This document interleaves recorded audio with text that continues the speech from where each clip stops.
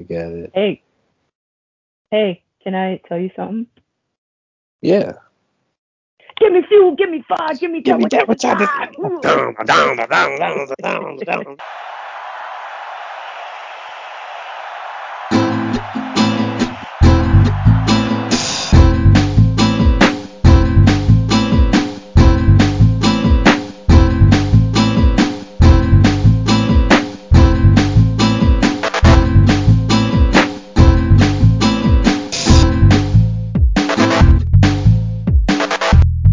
My goodness, good day, good afternoon, good evening, good night, wherever you are in the world, good people.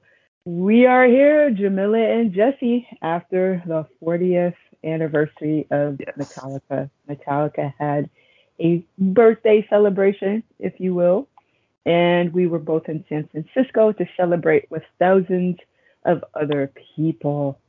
And it was an experience, to say the least. Absolutely.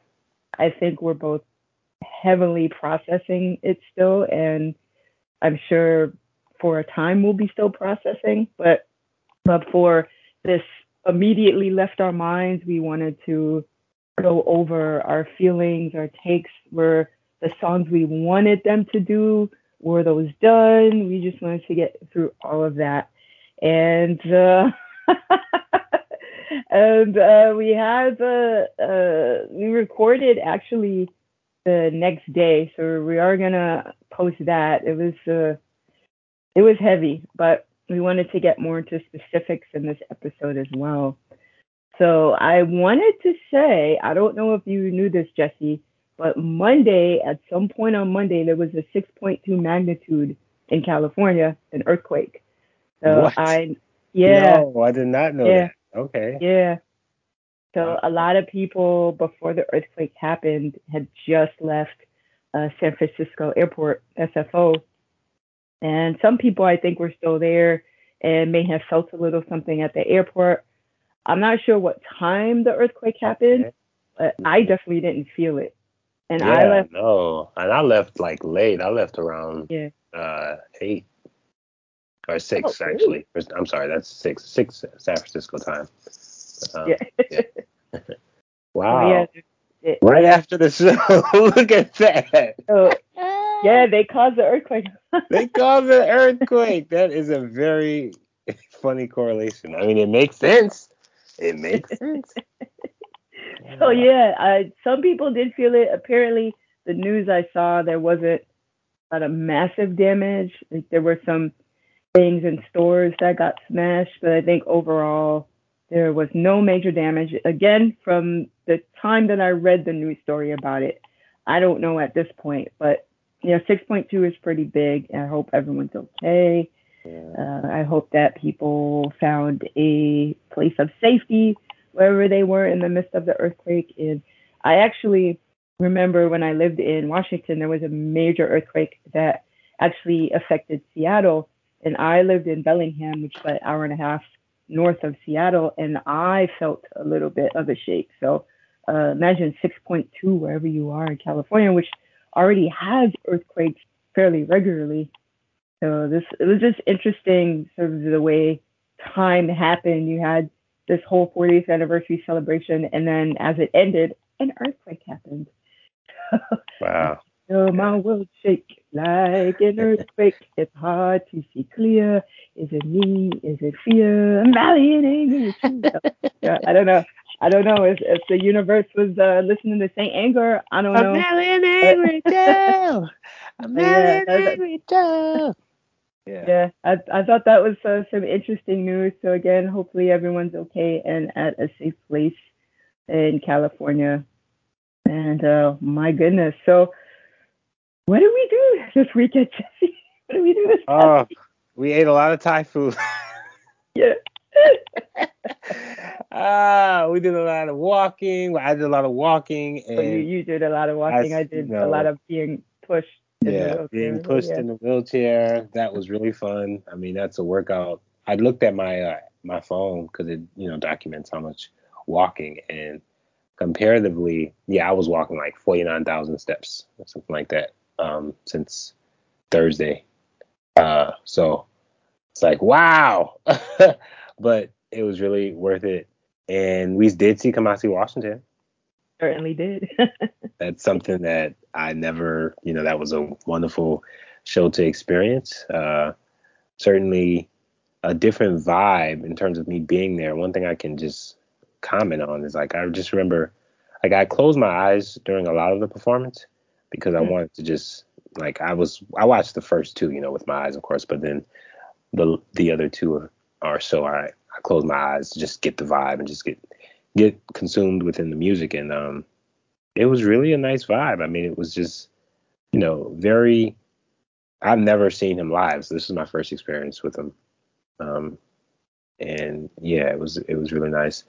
I definitely think with, this whole weekend, we did a lot. I mean, it's just kind of crazy that we're back here now after just kind of just constantly being on the go. When we were not at the show, we were either meeting up with some comrades or, getting food, meeting random Metallica music appreciators. It just is like we were on a go. And the vibe, they called it and another thing we did is we caught some band horn players outside. That was fun while they jammed to a couple of Metallica songs. I believe the one that they did in particular is The Memory Remains. And that was really nice. That was, and I think they were from New Orleans. So shout out to New Orleans. Yeah, it was just like on and on and on and on these processes and really just waiting. I mean, when we arrived, where we stayed was really nice and we had access to, we were in a pretty central place. So saw a bunch of people with Metallica shirts. I mean, San Francisco, I had no idea to the capacity. And granted, I mean, we had a moment where we talked to somebody in the elevator and we told them we were, Metallica fans. And he's like, oh, I'm not a fan of Metallica. But in spite of, the fact that the city is pretty supportive and pretty aware of the influence of Metallica is really nice to see. Because generally everyone's just like, yeah, Metallica, yeah. I mean, and I have a newfound appreciation and understanding for the fan base, or just the collective of Metallica, because it's definitely, I was just thinking about this earlier. My experience with the Prince community is pretty expansive in the sense that, the community is pretty diverse and there's a bunch of different similarities and there's a lot of that community that's just reliant on love for one another. One thing that Prince would say a lot. And I was noticing that with the Metallica fans as well in the Metallica community is that there's a lot of concern and care. And, when you connect to the music, there's just that acceptance and that sense of like, hey, yeah, I feel that. Like we're now connected because you feel that same type of emotional connection as someone else would feel with the music. And each of the musicians, have their own different expressions. So, and yeah, I mean, so there's that. There's watching the movies for 3 hours or 6 hours, 3 movies. It was a lot. Yeah, I would say it was more 7 hours because there was an intermission in between. That's right. 7 hours. Great movies. Great. I mean, and of course you've seen them not on the big screen. This was our first time both seeing it on the big screen. My first time seeing them just for the first time. Totally. Yeah. Yes. It's like. Yeah. So they had it was the Metallica Film Fest, and they showed Cliff Mall, they showed Cunning Stunts, and then they showed the Mexico City Ciudad de Mexico shows like from the 3 nights. Mm-hmm. So yeah, I have seen all of those, of course, and I wanted to see them on the big screen, so I said, "Let's go see it." I got tickets, and yeah, we stayed there for the full time. Most people had left. There were some people that stayed with us. It was freezing in there. They had to keep the circulation going because it's still COVID. But they Yeah, it was great to see. Yeah. I don't know. It's like seeing like people saw the S&M show on screen. I have not, of course, again on a laptop seeing that stuff, but because they have all that stuff on DVD. But yeah, it was great to see just how technologically advanced things got. You said the VHS, Absolutely. See the era of Cliff the Mall. first Yeah, movie to Cliff them all. It's like, whoa, look at that. Difference quality.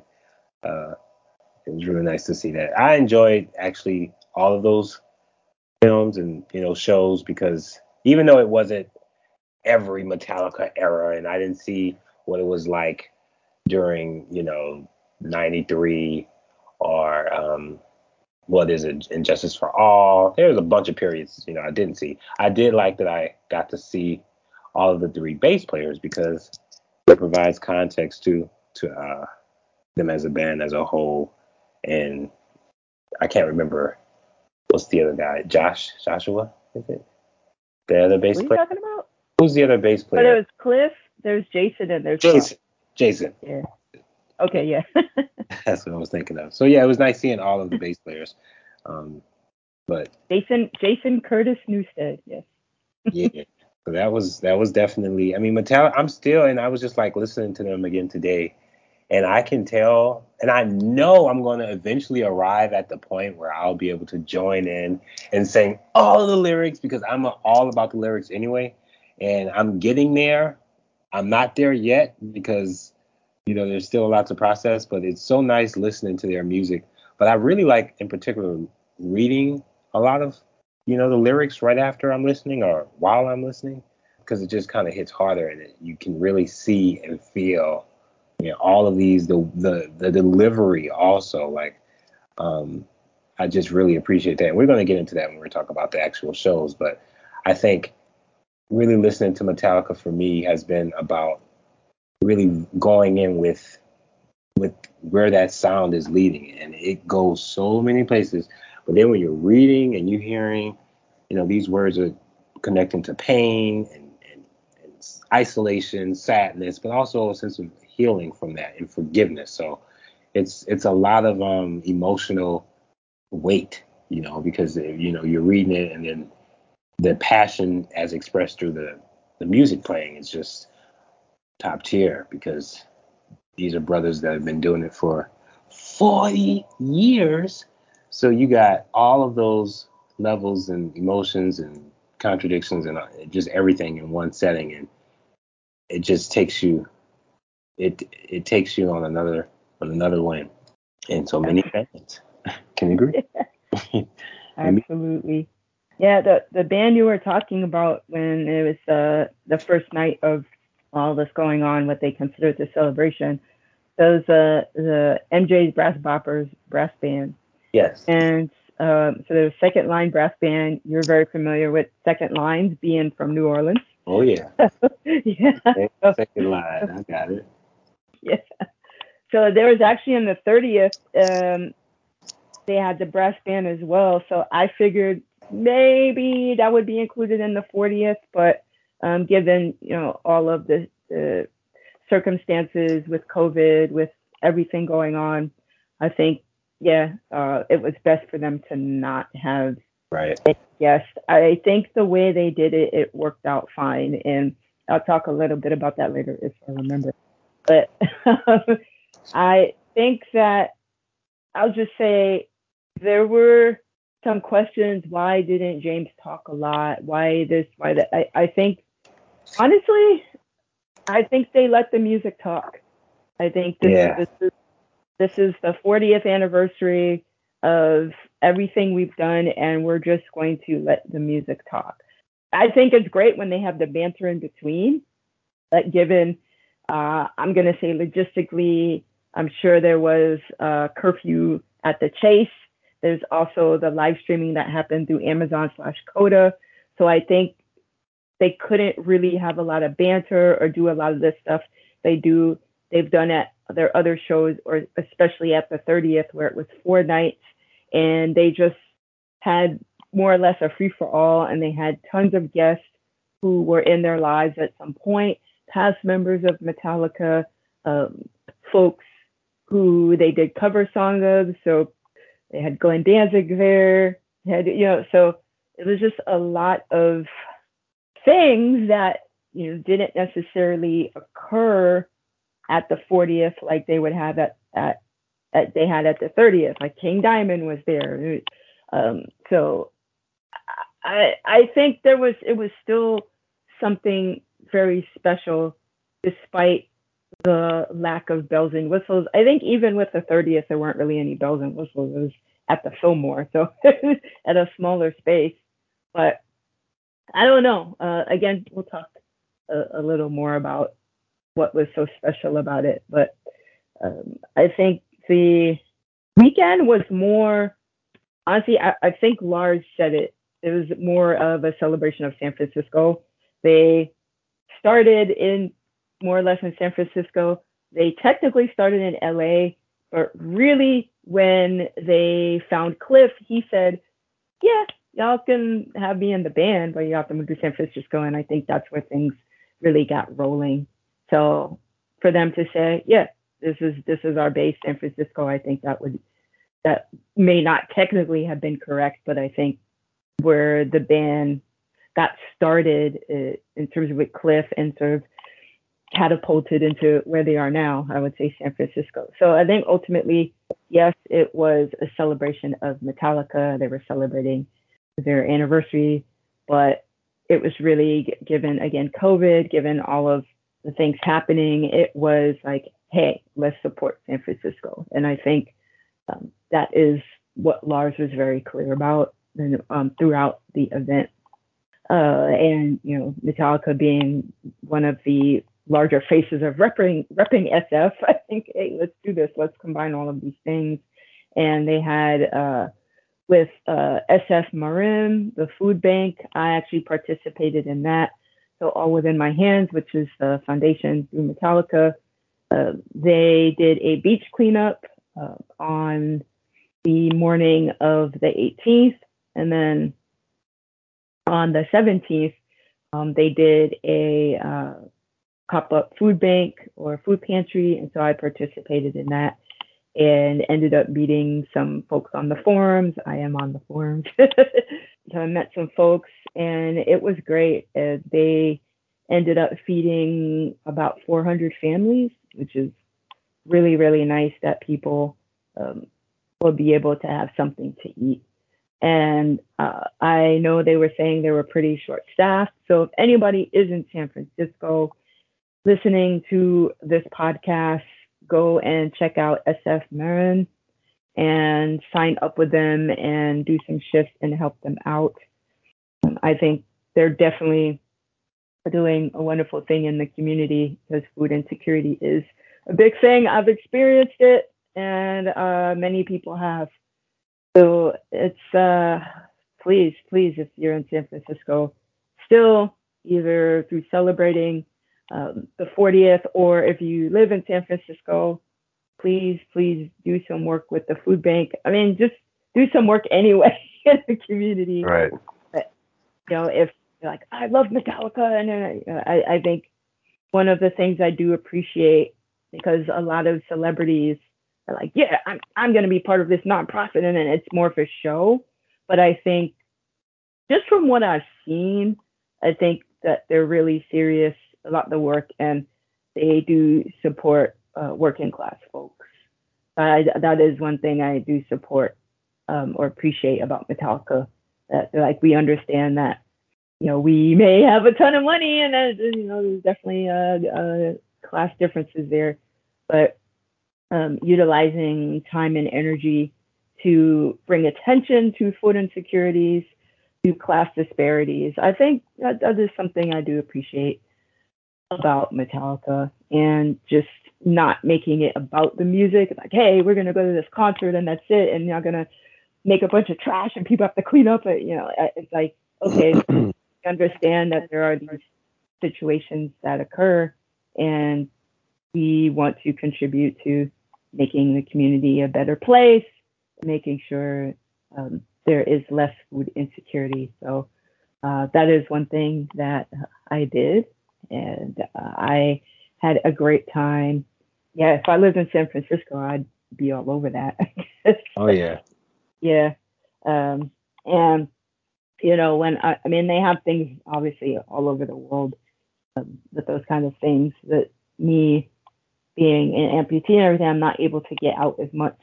But rest assured, when I get my leg, I'm gonna be, Be out and about. doing more stuff. So I just thought it was great for them to say, "Hey, here's things going on that have nothing to do with us, and you can participate with that." So much respect there. Much respect there. Much respect. But, yeah, and then we went to see Kamasi Washington, as you mentioned. I saw Kamasi Washington 5 years ago for the Epic tour. The Epic was one of my favorite albums that year. Jazz is my favorite music. And when I saw Kamasi Washington was going to be in SF, and it was actually, I don't know if they had coordinated initially with Metallica. It's like, hey, Kamasi, I mean, he's from that area, but I don't know if it was initially coordinated or if it was like, hey, I'm going to be in town. Okay, we'll coordinate that way. I don't know how they did it logistically, but I was very happy that Kamasi was going to be in SF when we were there. So I said, let's go, Jesse. And it was wonderful. And I feel like you said it was an hour and a half set. It didn't feel that way at all to me. Yeah, it was 7 songs. It was definitely seven Wow. songs. So it was very much just that, and it was like wow. And then yeah, 7 songs. That's it. Wow. He was Wow. like, I came and I now leave. Is basically what it was. Because when I saw him, I feel like it was maybe a 2 hour set. But it Yeah, was he was not touring. 2 hours. Yeah. It was touring for the Epic, and they did, I think they may have done a couple covers. Yeah, it was great. I love Kamasi Washington, so I was very happy Yes, I to be definitely at that was. show. I know there was Taipei Houston, so it's Lars's son, is Otto, which is Rob's son, who is a spitting image of his father. So a lot of people were at those shows, and we went to a jazz show. There was also the wedding band, which occurred right after the first 40th anniversary show. So people went directly to the Fillmore to go to the wedding band show. And I wanted to go to that, but I said I am in a wheelchair. That's too Okay. much. That's too much to be doing all of that. But I heard that people had a great time, and I'm really happy. And one thing I saw was they were there till 3 in the morning. I guess they did two Wow. sets or something. So hey, yeah, I think that as long as people had a good time, that's a great thing. But I was pretty, being on the plane, and yeah, I think I would have been pretty tired. So I don't know how people did it, but that's great that they could do that. Yeah, absolutely. Yeah. So if anyone listening is not aware, the wedding band is a cover band, and Roberto Trujillo and Kirkley Hammett are in the wedding band, and there are members of Ugly Kid Joe. I think for this show there were members of Death Angel. Like it's sort of like a super group, if you will. They do cover songs.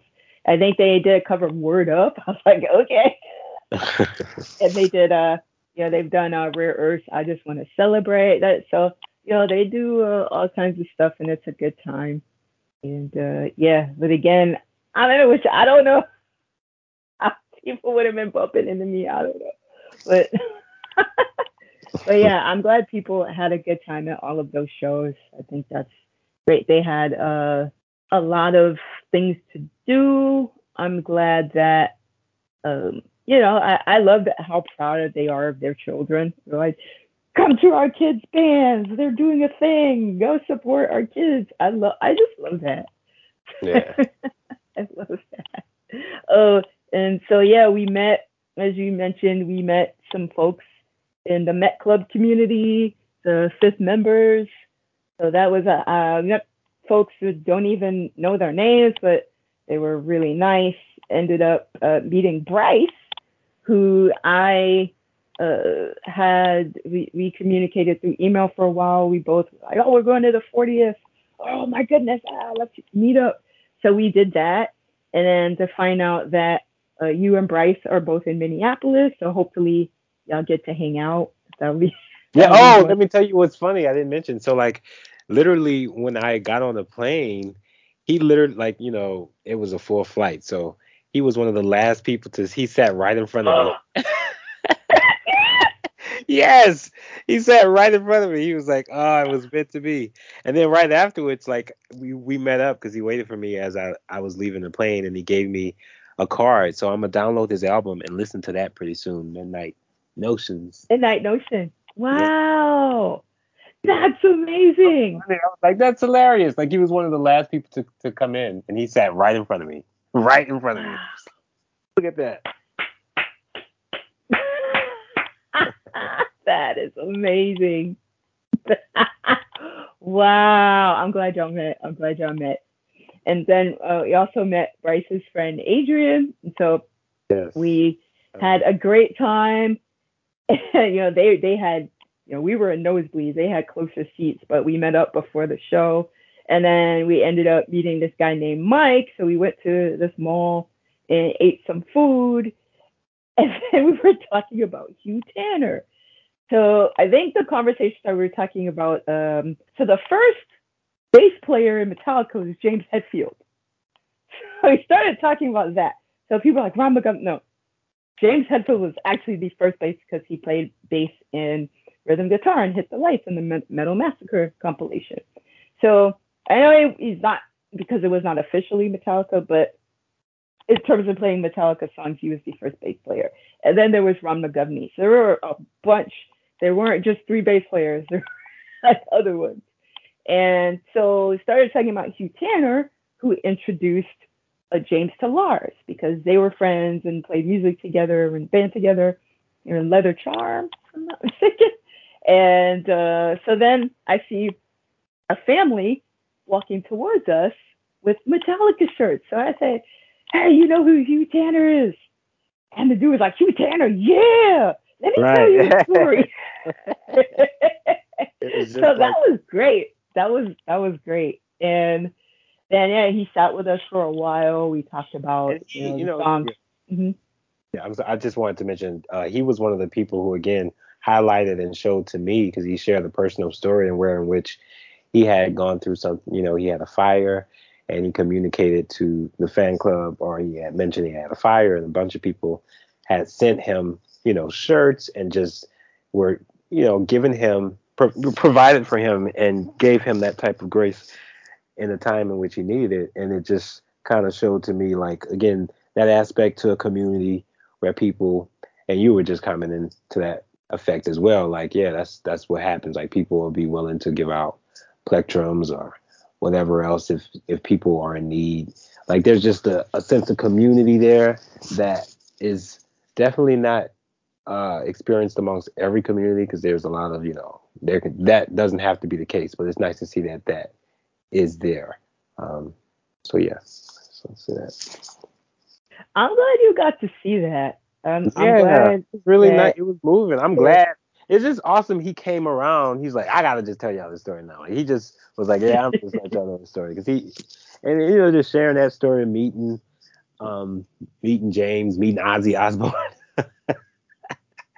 I mean, it was just kind of like, wow, and then, coming together because of the music and seeing, and because now I'm understanding and I'm again processing still. When I look at all of those band members individually, pretty soon I'm gonna also have to watch the movie, Some Kind of Monster. I know I got to do my homework, y'all. I know. Yeah. But all of these things are really coming. I mean, the more I'm learning about just their the effect of the sound and how it's all of these people gather together, and people have been going to the one before this one, the 30th. It really shows you the layers to this band. like yo.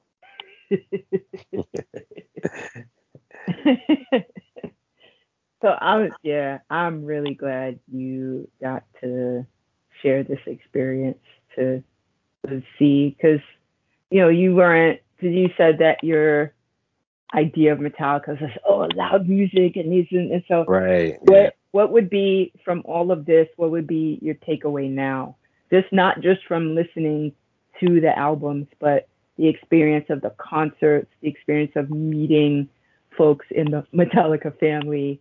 What has been, a, if not the takeaway from all of this? It's it's like genuine engagement.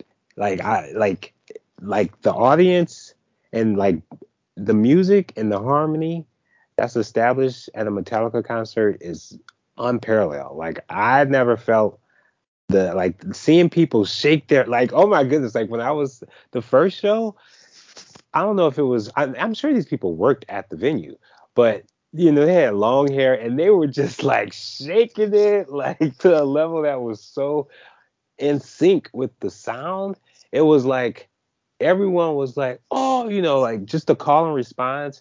It felt like a genuine attachment to the music. Like the music itself was attached to the bodies of the people. Like you were just in the music to a point where it was like your body, your hands, your head, your everything was just like in sync with what was playing. And it was just like really amazing to see that, because it's it's just kind of how it was. Like I can relate to that on some level, because I know being at a Prince show, you know all the lyrics, whether that can come in and you could just go in with it. But it felt also like those emotional songs, like the heavy ones, can take you by surprise, and you just you get those chills, and you reach that place where it's like it's beautiful because you're experiencing, but you're also going back to the times in which you first experienced them. And so it's like it's healing, but it's also somber. It's a lot to process, but it's also wonderful because you're seeing these dudes play this stuff years after they recorded it, and the changes that they are feeling when they play it, because they're certainly not playing it like they played it when they first recorded it. So it's a very interesting exchange, but I definitely feel now, being into it, it's not a it's the perfect loud music. Like it's not even about it being like loud music. It's like it's like a sonic. Metallica sounds almost like, because it's soulful and it's rhythmic and it's like it's pounding, right? But it's at the same time it has these changes where you get these soft tones and melodies. It's very melodic as well. So it's not like you're just being screamed at. You're being kind of put into all of these different. It can go through all these different changes, but it really it soothes you at the end, because it's like and then that, and I love how they end songs a lot of the time. It's just like it's just like and then everyone's just like whoa. But uh I don't know if that answers your question, but that's No, that's your answer. yeah. No, I mean, you already know. I just left it to the universe and left Yeah. it to the music. And for me, it wasn't a concert, it was an experience. And I know people say, oh, it's the Metallica. No, it really, again, we'll talk about that. But for me, my experience with Metallica is about way more than the music. And that's how I felt about MJ, where for him, the reason I appreciate him is because it's something beyond the music. And he's been a person as a figure or whatever that has represented some aspects of my life in terms of the soundtrack, in terms of studying him. And so I think Metallica is the same way for me, particularly within the past year or two, but especially since I've had this accident and working to heal from that. It's definitely been a massive soundtrack of my life. And to have a culmination of all these experiences through this quote unquote concert, it hit me a lot. And so we're going to actually play our discussion that we had the day after the concert. So we're going to do that, and then we're going to come back and have more of a conversation around what we wanted to hear, and did we get our wishes, and then we're going to talk about the actual shows. I was just sitting here crying. This has been a very emotional experience for me, and I just I'm still processing it. For me, the first show was more for the fans. I think the second show was more for Metallica, and specifically for James Hetfield. I don't know if that's true, and I most likely am reading a lot into much of what I'm saying and will say, but it was just it was a special time. I personally didn't look at it as a show, but for me, I looked at the first part, which was a Friday, the 17th of December, and Sunday, with the 19th of December. I looked at the first show as sort of my material experience. So all of this happening with the accident, thinking about me being 14 years old, getting into Metallica, seeing them at 15, just having turned 15, and then being at the show and experiencing them over the years and having their music be a huge part of my journey, um, in terms of healing, from the trauma of the accident, etc. And also a lot of the emotional stuff. And Fixer came on, and I, I don't know, I honestly don't remember a lot because I was processing and just in the moment. But I, can you?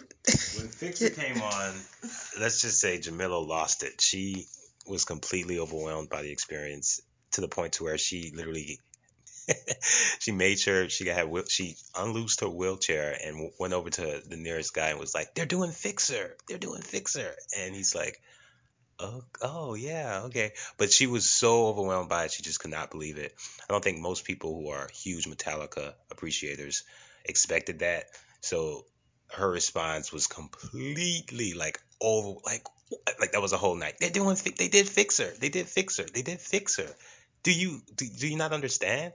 Um, and yeah, it was just an overwhelming, exciting moment to experience because it was just like, the lyrics to Fixer and just all of what that song means for so many Metallica fans and music appreciators clearly takes them to that level. It makes sense. And then just the day after, I read the lyrics again, and I was just getting chills because I'm like, yeah, I can imagine experiencing it in unison with the band for the first time, and it just causing all of those emotions, tears and memories and all of those reflections.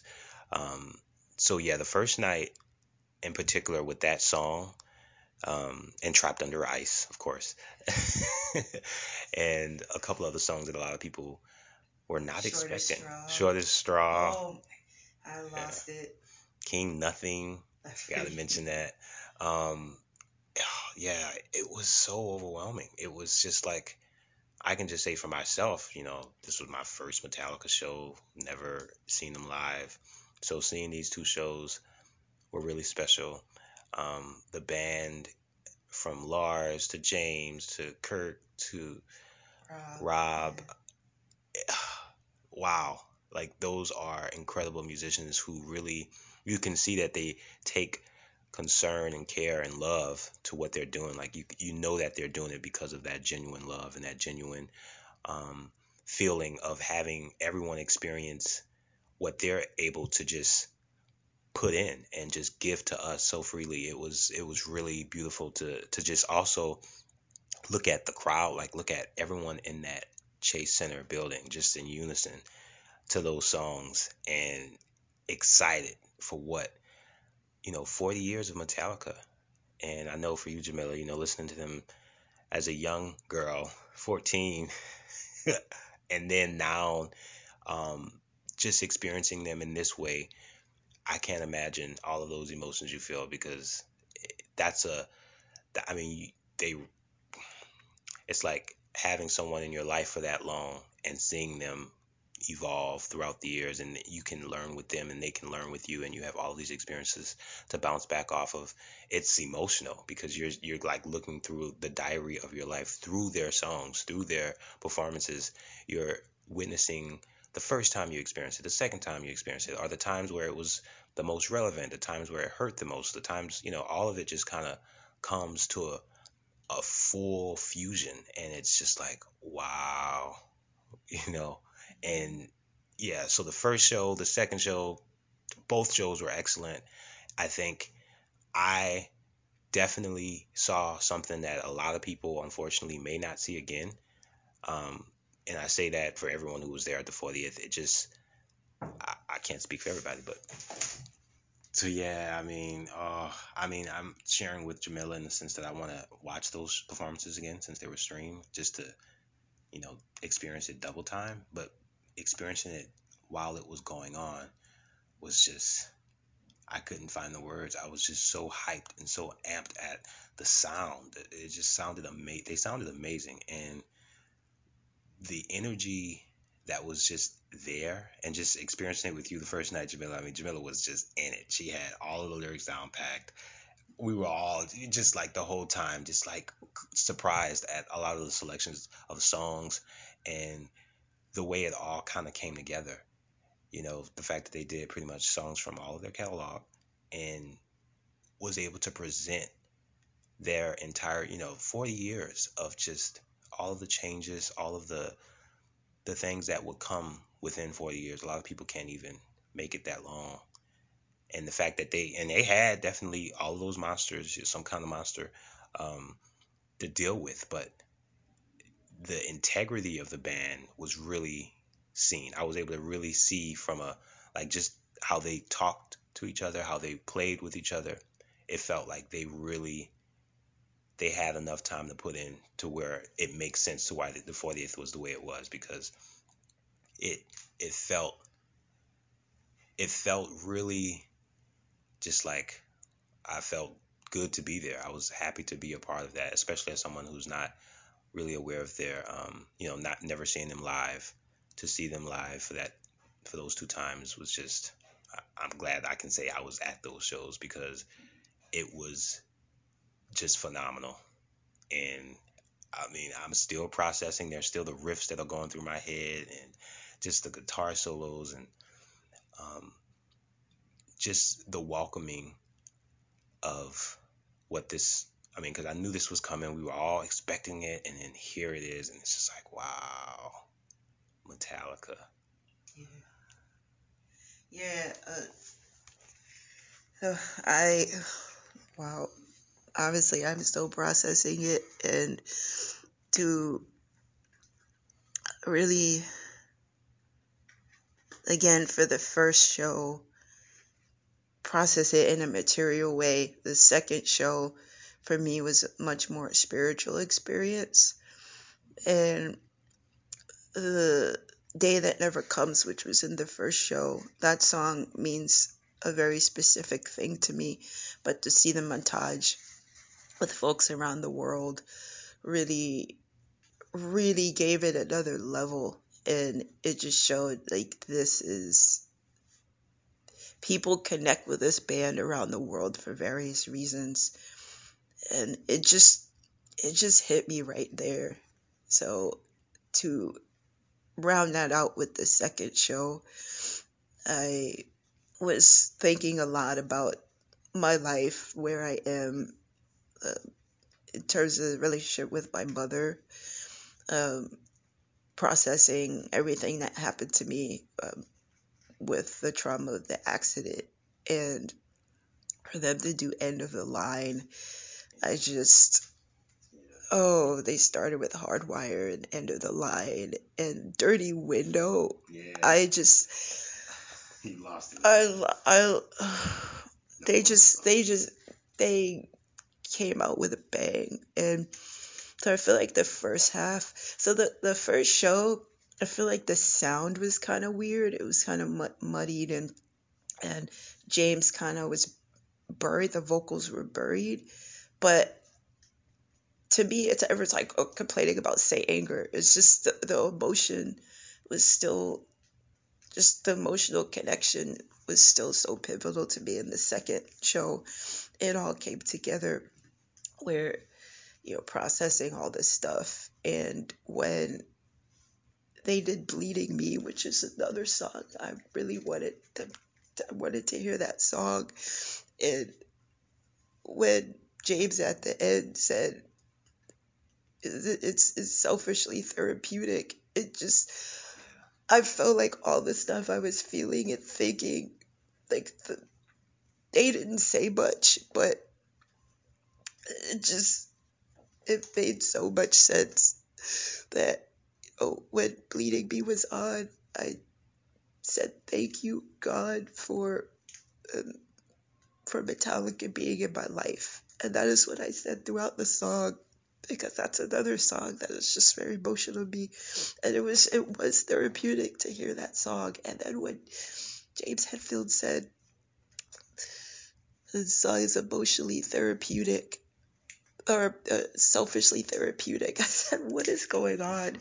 And then they did Unforgiven, and I teared up. And then when he did Fade to Black, and Unforgiven, the greatest solo in all of Metallica. And to hear just Kirk, that was so perfect. That was so, and just that song, of course, is very emotional for me. And then to hear Fade to Black, and just a lot of, like, just having very, very recent mental health crises where I came seconds away from ending my life. And I mean, that's happened in my life before, living with depression and everything, but it meant just being at this show and experiencing, and that just having happened to me a week or so before this show, and for them to do it, and for James Hetfield to say this is dedicated to people who are struggling and are afraid to tell someone, and you are not alone. Like, that just, I don't know. Like, that just meant, it was a lot for me. And so I know, Fade to Black is a standard, and a lot of stuff they did was, but it was just very, it, it was a very spiritual experience for me to be there and to experience that, and for, again, the little that James Hetfield said, for, talking about being therapeutic, it makes me wonder if, he's going through stuff as well. And then to see the end when they all embrace, it made me think of the Rock and Roll Hall of Fame embrace between him and Lars. And I love that moment. It was very similar where, he thanked everyone, and he thanked the crew, and then he thanked his brothers in the band. And Kirk was there, and just kind of like, he's like, I'm talking to you, Kirk. And just knowing the struggles they've been in together, to see that moment, it just, it hit me so much. Like, this night just hit me. And I know people are talking about just the set of the music, but for me, it was beyond that. It was just these four people who created this experience. And I think logistically it was streamlined because maybe there's a curfew at Chase. There's also COVID. It was also being live streamed, so I think they weren't able to do a lot of the bells and whistles they did at the 30th.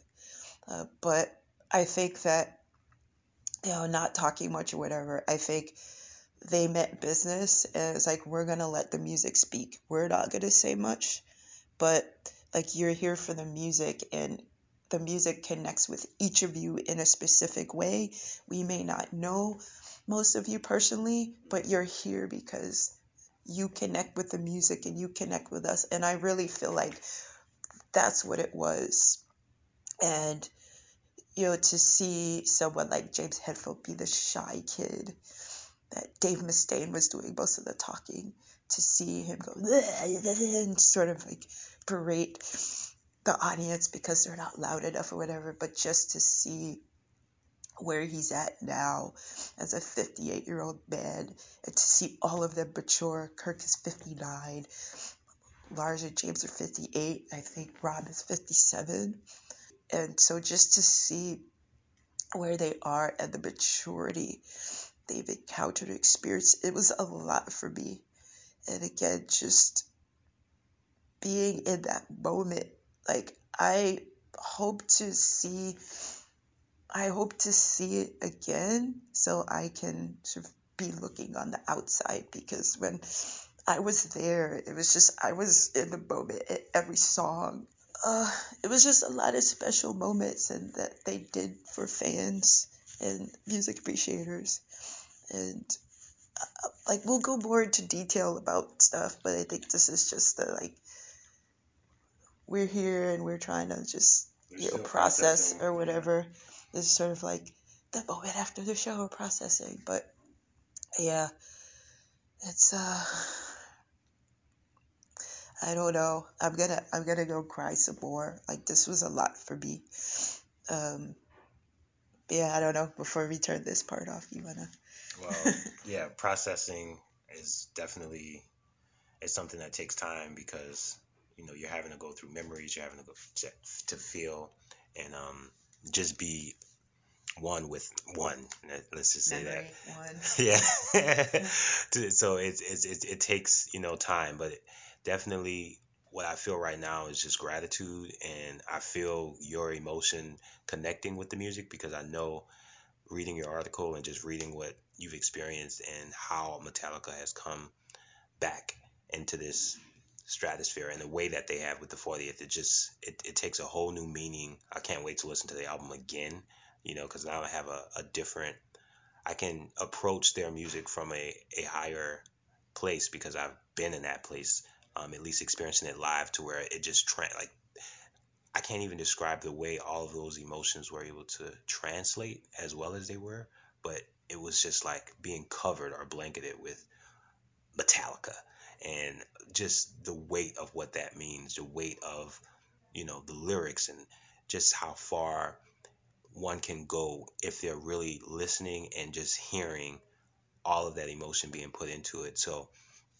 yeah, I'm just grateful. I'm excited to listen to more of what Metallica has done.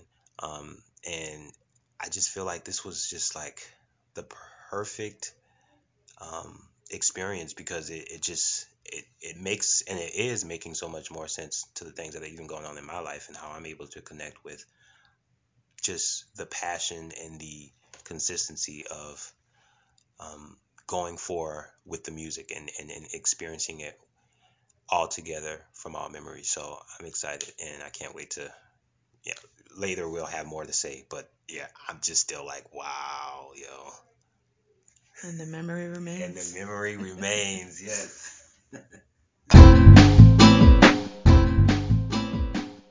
So, my goodness. So, the songs that we wanted to hear, did they happen? So, did you get to hear what you wanted to hear, Jesse? I did hear some of the songs that I wanted to hear.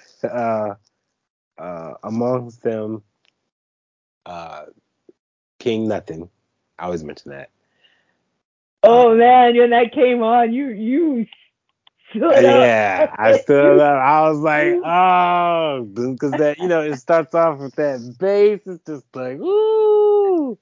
And that was so nice to see. I mean, it's like seeing it the way I hear it, but in a in a live setting, and it was just wonderful with the shout out to the graphic and the lighting and everyone involved in the team to make that experience the way it was, because it took it up a notch. And so yeah, that was really wonderful to hear. I mean, I was really going in it with because I knew, this is the 40th, so it's like, yeah, they're going to do stuff from all of their career, but the songs that particularly, got me, was, I was really here, and they did play, what else is it that I wanted to hear that I didn't? All Within My Hands. They didn't play. All Within My Hands. They didn't play. They did not, but they did play Frantic from, Saint Anger. I love that song. I remember listening to it recently, actually, in my car. And I just played it loud. Like, I don't listen to this song loud. Like, I just was in the mood to play. And I was like, oh my, this sounds so good. Like, it's just, those guitars just like, it just sounds so good. And so I was so surprised to hear that. But even more surprised that he did Dirty Window the next show. But like, we'll get to but then Frantic was like, okay, yeah. They didn't play also Devil's Dance, but again, they did do King Nothing. So that's your song. Yeah. Nothing is your song. You were kind of chilling and into it, but that came on, you shot straight up. Yeah. Like, all right. You go up with the name, with the down King Nothing. Good. I obviously. Oh man. So this is. Yeah. I'm gonna say what I wrote on the forums on November 17th. I said if they do Fixer, it would be like a scene from Scanners at the Chase Center. If you've seen that movie, you know what I mean. Have you seen Scanners, Jesse? No, I have not seen Scanners. So people's heads explode. That's all I can say in that movie. Okay. That's basically what would happen if you would just it. And that's what happened. Yeah. Mm-hmm. Yeah, exactly. That's right. what happened. I can, that's what happened. Mm-hmm. But this is what I said. I said, I feel like that's the one song they will go out never having done live. And they'll announce that at their final show. They will play the opening notes, then go, psych, good night, y'all. So that's what I wrote on November 17th. I also said, I want to see them do Mama Said, but I don't think they will do that. I also want to see Trapped Under Ice, Bleeding Me, Hero of the Day, That Was Just Your Life, Suicide and Redemption, House Jack Built, Dirty Window, Disposable Heroes, Spit Out the Bone, Bullet, but just a bullet away. But I specifically and especially want to see Blackened, the full version, plus the acoustic version. But they might not do any of that. So that is what I wrote on November 17th. Guess what songs they did? Some of these songs that I wanted, I was like, ah. So they did Trapped Under Ice, Bleeding Me, Dirty Window, and Spit Out the Bone, and Fixer. Yes. I didn't even include Fixer on my wish list because I was like, they're not doing it. And let me just confirm to y'all, before the show, we were in the Swift car and we were talking about, what do you, like, what do you think they're going to do? And somehow another Fixer came on and she went on this rant that came from such a place of confidence. I mean, she's like, no, they're not doing it. No, they're not doing it. No, and I'm like, just the whole time, I'm like, but no, Jamila, like, no, they're not doing it. She was so sure. I have never heard her be so sure of anything more than they're not doing it. So when that song came on, she looked at me like I was like a deer in the head. Like, she's like, you don't understand. You don't understand. As I was mentioning the first time in the recording, she was just like, they're doing Fixer. Like, y'all don't get it. Like, everywhere we went, they're doing Fixer. Because you said you was just like, no, it's just, they're not doing it. They're not doing it. And they did it. They did it. I can't believe it to this day. They did. So, yeah. So the other so you can listen to the last episode. But the songs that I wanted to hear that they did. and we listed them on the last episode. Day That Never Comes. They did the first Unforgiven. Dirty Window. Yes. Dirty Window. What else is on my list? Well, they didn't do that. Spit Out the Bone. Frantic. Oh my goodness. Bleeding Me. Shortest Straw. Shortest Straw. So those are on the list. And they did those. So now we're going to get into the actual shows. My goodness. So I'm sure at this point, anyone who has seen it knows they did the first evening. They did both of them chronologically, but the first one was from the first to last album, and then the second show they did last to first. So, when they played Hit the Lights, then it's like Creeping Death, people are like, oh, yeah, okay, they're okay. And then they did Trapped Under Right. It was like, okay, they're doing chronologically. Okay. They're trying to figure it out. So we were like, okay, but some of them, they did 2 songs, and some of them they did 1. So we still try to figure out, okay, which ones are getting 2 songs and what's going on. So one thing I thought was, after the first show, I thought, oh, they're doing Hit the Lights is the first song on the first album, and then Spit Out the Bone is the last song on the last album. But they didn't really do it that way. But it was just interesting how they did it. So Hit the Lights. Okay, so I know, again, you said you're going to go and re-listen to the catalog. But I'm interested in your thoughts around, okay, like, were you kind of familiar with the songs? I know, again, like King Nothing. But in terms of... Yes. No, I did. Yeah, I am. Yeah. Yeah. I'm familiar enough to recognize, Hit the Lights is a classic. And by classic, I mean that's one, when it's going to come on, it's going to get all the people who really like Metallica, like the beginning, the ones listening to Metallica in the beginning, to be like, yeah, Hit the Lights. Because it has, so I do register with that. And that song in particular it's just like the title, Hit the Lights. Like, as soon as it begins, it's like you're off for the races. And I think that's what I like about it, because it's like immediate, like, shot of energy when it's played, and it gives you that, and then the lyrics are done in a way where everyone can just participate really easily too. So. No left a little, that kicks back to my head. To the middle madness. That's right. So yeah, Dr. Rock, we never apple deal. So yeah, Hit the Lights. Yeah. No. So I remember when I first heard the song, I thought, it's like misheard lyrics. So I thought they were saying Hit the Lights tonight, because there's that echo. It's like, hit the lights. But I thought it that Hit the Lights tonight. And I was like, okay. And then you look at the lyrics, I'm like, there's no tonight. What's going on? But Hit the lights tonight. I thought he said hit the lights tonight. But it's not that. It's just hit the lights. But yeah, when they did that, I was like, okay, it's on. It's on. They started with Hit the Lights and didn't start with Whiplash. So I was like, okay. Because when they did, was it the independent show? And they did a few of the smaller shows prior to the 40th. They started with Whiplash.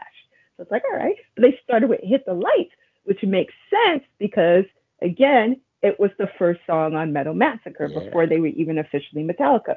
So that makes absolute sense to start Hit the Lights. Now, what I saw, which apparently was not what happened, was from where I was sitting, where we were sitting, I thought it was just James and Lars on stage, which to me, that just grabbed my heart because, again, it was like they started out with Metallica. So when you had the first, as we just talked about earlier, we had Lars on drums and James was on bass and rhythm guitar, and you had Lloyd Grant on lead guitar. So I was like, okay, so it's just them on stage, and then then I saw Rob and Kurt come on stage, but apparently they were already on stage. But what I saw was just James and Lars. So y'all really like ruined my day. No, people didn't ruin my day, but it just really warmed my heart to see both of them on stage because that's where they started. So that's what my mind saw, and I guess that's not what actually was, but it just really, I don't know. In my mind, I'm gonna keep it with just Lars and James on stage because I think that would have been really perfect. It's like here's how we started, and then kind of going to the second night really quickly, when because we're gonna get to it anyway. So Oh yeah, of course. when they did Whiplash, it was just like, hey, here's a song that me and Lars wrote. So it started with those two, and then the 40th ended with like Lars. So I don't know. It just I feel like that element meant a lot to me, just from my again vantage point. If that's not what really happened, I'm okay with that too. But just from what I saw, I was like, okay, this is how we're starting it, and I just thought that was a really special moment. But then the reality was not what I saw. But I'm gonna keep it that way. I'm gonna keep my memory that way. That memory remains for me. Yes. So you have Creeping Death, and that's a staple. So they do that pretty much every concert, but it's one of the crowd participation. Die, die, die. You saw everyone Yeah, just right. die, Everyone's just like, die, right. die. Exactly. Yeah. So it's just one of those things that like you could never get tired of Creeping Death, and it's a great song. So yeah, what were your like? Yeah, I really enjoyed Creeping Death because it's a song again that audience participation. It's just like, Yeah. yeah. And then I was listening to it earlier today, and it's just like, because it's from Ride the just Lightning. Ride the Lightning, yeah. And so I was like, this is a godly song. Yeah, it's about the past. It's This is about about the Passover. Passover. Exactly. This is about the Passover. Like every time I listen, I'm like, yo, they need to play this in church. Hey, what's up? Except not the live version, if you know what I mean. But Oh yeah, yeah. Exactly. but Oh yeah, yeah, not the live version. Not, yeah. not It's sung about the Passover, and it's a great song. And I know that a lot of folks who are Christians or Jewish are like, we can play this song for our families. It's right. yeah, yeah. It's a great song, It's and really yeah, it's always a great one that's live. Always great. Um, yeah, I think they played it when I saw them too, like back in '91. So they've been doing it for a long time. So yeah, this is so with the 40th, it was my second and third time seeing Taka, and it's your first, Jesse. yes, absolutely. Yeah. So we have the next song, which is the second from the set from their second album, Ride the Lightning, Trapped Under Ice. Okay. So that was on my wish list. When I tell you, when I heard the first chords on that, I lost my voice. Yeah, she's also she's like, damn it, yeah, lost. Your voice was gone. He's like, I they're said, playing Trapped Under. Trapped I like Under you could not Ice, do it. Trapped Under Ice. And I screaming the lyric. Oh, yeah, I couldn't believe it. Trapped the last time they played that, I think, was the Orion Festival 2012 when they did Ride the Lightning back to front. I think that was the last time they did Trapped Under Ice.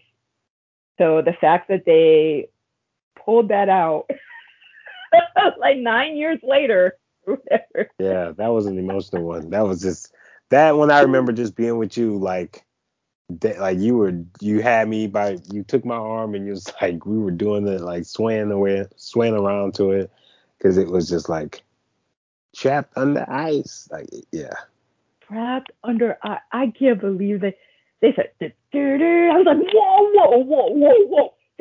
They're doing what? I was like, wait a minute. Excuse me. I lost my voice by the third song. yeah. That's too much. That's too much. So that was on my wish list. I got it. Thank you. Thank you. Yes. Thank you. I was not, because I think that's the other one too. When we were in the car, I was like, well, Trapped Under Ice, I want to hear, but it's like a 20% chance they'll play it. Like, they're not going to play it. That was one of the songs I was like, they're not going to play it. I want to hear it. They're not going to play it. And they did. And So they I was did. wrong about everything. I was wrong about everything. Oh, man. I did not know.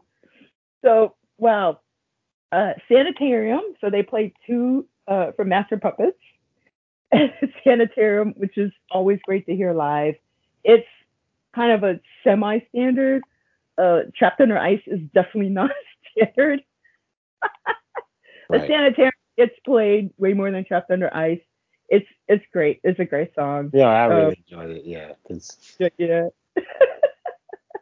it flowed nicely after hearing Yeah. Trapped Under Ice. Yeah. And then let me tell. So Orion, which is the other song, Master Puppet. When I heard because I think Rob played the bass for, I was just like, wait, that sounds like they're getting ready to play Orion. So it's like, and I was like, whoa, whoa. And then Lars like, dum, dum, dum. I was like, they're gonna play Orion. I'm like, they're gonna play Orion. They're gonna play Orion. Ah, right. I know. I love that they played that. Oh, they played Orion. Like, oh wow. So that made me so happy, and that's just a very emotional, song for a lot of people, of course, because of Cliff Burton.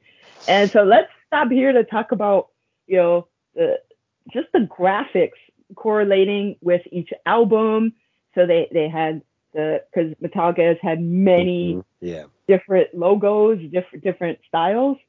So like with each album, they would have the style of the Metallica logo, and just show different clips of the band or different graphics. It was amazing. Just the graphics. I mean, we were sitting kind of in nosebleed, but we could see like the in the round graphics, and we could not see when they showed the documentaries. Couldn't really see. Yeah, we couldn't see underneath that. I saw a little bit of it, and where we sat on the second night could definitely see them, but where we were sitting on the first night, we couldn't. Yeah. So yeah, Orion always sounds great. Always sounds great, and I love one of my favorite times they did Orion was Through the Never, and I just I don't know. This was up there. The 40th, the 40th anniversary shows. I mean, I think the sound was a little weird for the first night, and definitely got better the second night. But I think it's like for me, it's like the Saint Anger thing. Oh, the snare, whatever. Like I don't care. It's just what is the feeling that it gives you when you're listening to it, Right. and what are you taking away from it lyrically or spiritually, however you participate in listening to that music. But yeah, definitely from where we were sitting, James's vocals got buried some of the time, but yeah, it was excellent. It was just when Rob's like, I was like, they're playing Orion, and then Lars starts in the drums, and woo, yeah, and I love that full versions of songs, and yeah, oh my goodness. So, okay, the next song. Shortest straw. Yeah. Wait a minute. And, yep. So that's another song. It was on my list. Like they're not gonna do. Not gonna do. And some people are like, oh, they should do Eye of the Beholder. I don't think they'll do that. Lars hates that one. He's been open about that. So they might do it. They weren't gonna do Fixer. So they might do Eye of the Beholder. Who knows? But Shortest Straw was a very nice surprise. And so again, when they did those chords, they're like, duh, duh, duh. I was like, wait. Right. Duh, duh, duh. And it's that thing if you're like really into the band or hardcore or whatever, like when they do or if you've seen them live or the few times they've done Shorter Straw, another one they kind of pulled out, like, oh my goodness. you can hear the opening notes, and you're like, wait a minute, they're not doing that. They're not doing that song. Wait a minute. Ah! And it's like, Yeah, you say it's no. another one. It's another one. Wait a minute. Wow, I couldn't believe they pulled out Shorter Straw. So this, I really feel like night one, yeah, they had standards into it. The 40th anniversary is they're like, we're gonna pull these songs out because we love y'all. And it's not stuff that we do, but they did Trapped Under Ice and Shorter Straw. Seriously. So I just, wow. Yeah. Wow. they could have did, a Blackened, which, if you've heard, it's my favorite Metallica song, and I wanted them to do it the full version, but they didn't do it. So, they have done it on the more recent runs of shows, but they did not do it for the 40th. It's okay. They did Shorter Straw. But I can't believe they did Shorter Straw. Wow.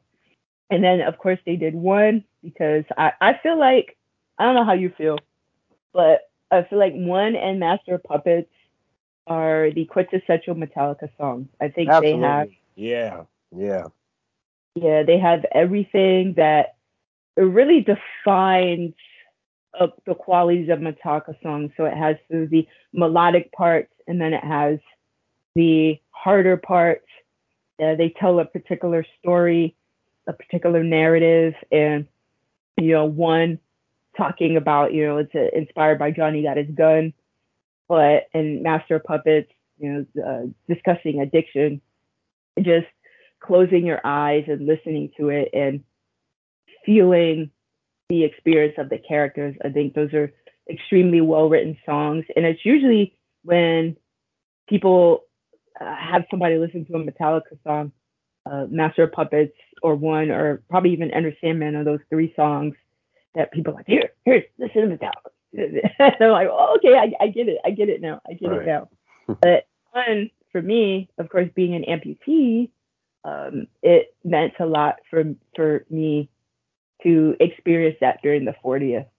And I was just, oh my goodness. I mean, that song is great anyway, but of course, with, as we mentioned in the last episode, just me listening to it over and over and over on repeat. Song goes over, and then I play it again. So just hearing it, oh my goodness, it just takes me to a particular emotional space, and I'm just really appreciative. And my goodness, and just the clips they show. We are at war out here. I know it's talking about the whole military thing, but that's we're at war, and especially folks who are disabled in a world which is very ableist. I think that's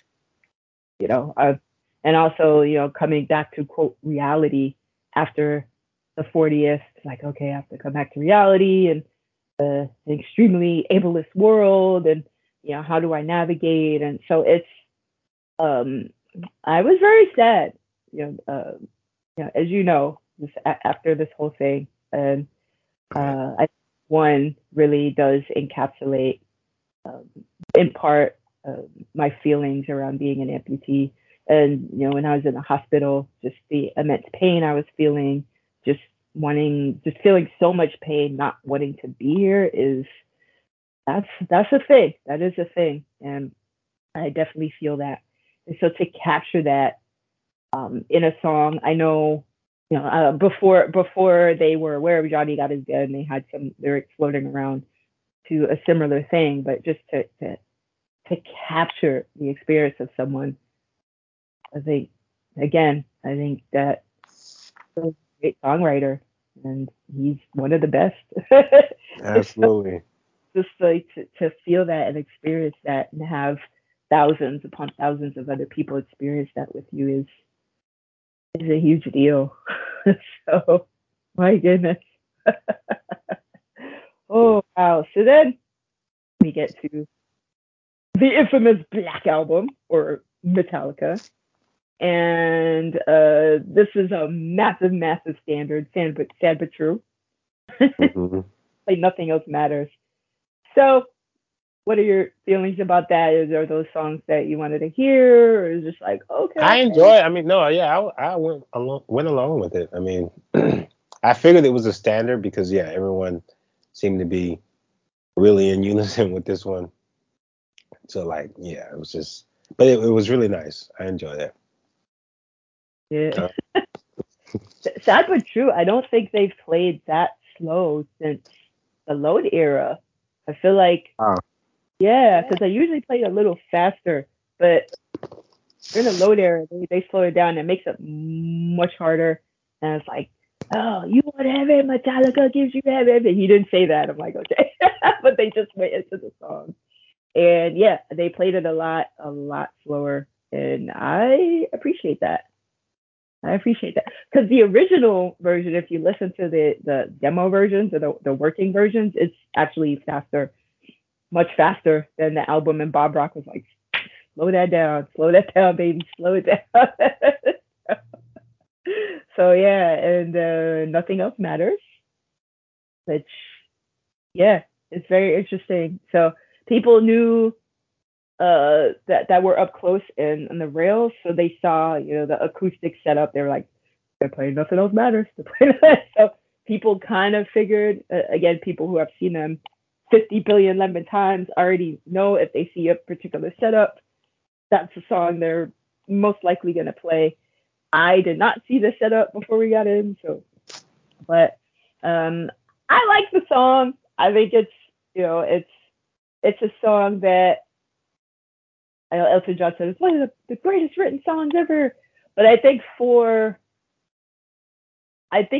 this really did show that they could be a band that could convey various emotions. So yes, normally, you'd see, yeah, kill them all. It's like we're just thrashing or whatever. And then you saw throughout sort of anger and resentment and all of this, and then Nothing Else Matters is a love song. And it's a person who has been so close for so long and is able to write a song. It's like, never opened myself this way. So I think, yeah, to be able to convey a varying range of emotions, that is not usual for a metal band. So it's another thing I'm definitely appreciative of, that you could display a wide range of emotions and still, um, yeah, exactly, yeah, yeah, show vulnerability and still be powerful. That's a rare thing to experience for a metal band. So I appreciate it. no, that's absolutely true. That is the song in which, yeah, you got a lot of vulnerability coming through because it just has, yeah, all of those. Just the first few chords, the moment it starts, it has all of what you would expect to take you in those places. Um, and nothing else matters. I think that if you look at the video, it's them being on the road, and so it could also be a love song to the community, the family. It's you could interpret it that way. So I think that being a standard, we love you. So next is your song. So we're in the load era. Your song. So what do you want to say about it? Well, like I mean, as I said, when I first heard those chords, I'm like, yo. I mean, yeah, it's such a great song. I love the lyrics. I love just the whole art that, you go out with just a name. And then that guitar screaming. "Ah," and it's just like, where's your girl again? Yeah, it was just really nice it felt fresh. It felt really good. I could tell there were a lot of people who appreciated it too alongside with me. So I was looking around and it's like, yeah, you saw people just kind of like grooving into it. Um, and James was doing the little rocking of his shoulders too. So he was feeling it too. uh, the shoulder rock. He's like, yeah, yeah, yeah. Yeah, when he does that shoulder shake, like, It's yeah, on. I'm in it. Yeah. Woo! King nothing. So, okay. Now we have the world premiere of Fixer. Yes. What was your experience around that? Well, my experience was your experience in the sense that I was like extended through your like when that song came on, you lost it in a way that was so could not believe it. I mean, again, as I said, and it's been mentioned, you didn't believe they would perform it. So the fact that they did it was almost unbelievable. It was like the what you would not expect it, and it happened, and it was something that even you went alongside and went to somebody else like, yo, they're playing it, and everybody could not get it. You even told me you told somebody in the bathroom, hey, they play Fixer, and it's like, oh, okay, yeah, because it's not one of those songs no one even generally knew, it seems. So, but the fact that they did it, and I read the lyrics again. This is a very personal song in which he's talking about, stick another pin in me. A lot of like emotional, just very powerful lyrics, and so I can see why it connected to so many people. And I'm just glad that they did it because they knew that that's something that they people have been wanting to hear that song. So the fact that they went through with it is just really nice because I think for so many people it was exactly what they needed to kind of listen to or to experience. I mean, if you're talking about a wild card to throw, they threw it because it's still eating up the thing. I mean, everyone's still talking about it. That was definitely a wild card. Ooh, nobody was. There were some people that were riding for it because like Fixer, and they were gonna always say play Fixer. Whether or not they play it, that's another story. But people are always gonna be riding for it, and I think everybody is riding for them to play it. But it's sort of like they're not going to, so I'm not gonna push it. And I was one of those people. As you saw, I said in the forums, like, yeah, people said they're gonna explode, but they're not gonna do it. The funny thing is, I have this sitting here with me, the 30th anniversary booklet. And James Hetfield says, I'm going to quote this. This is piles of fun songs played loose and hard. So this was for 30th anniversary.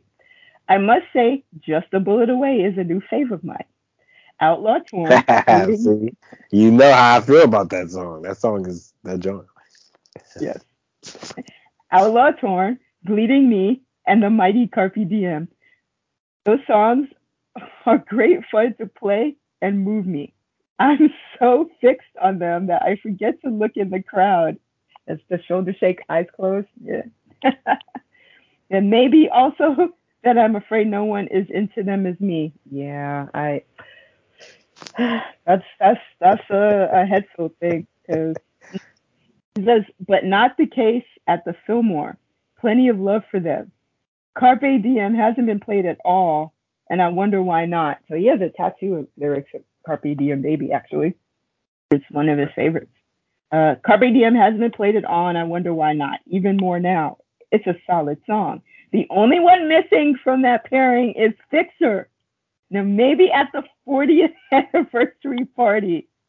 So he says, well, maybe at the 40th anniversary party. So there you have it. So James Hetfield in the 30th anniversary booklet possibly predicts that Fixer would be played at the 40th. But over time, people would say, Fixer, Fixer.